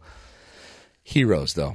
You are one, by the way. You are a hero to somebody, so remember that. This is the Matt Townsend Show. Again, we can't do the show without you, so stick with us. We're here every Monday through Friday, 9 to noon Eastern Time. You can also go find us on iTunes, on TuneIn, podcasts galore. This is the Matt Townsend Show. We'll be back tomorrow. Until then, take care.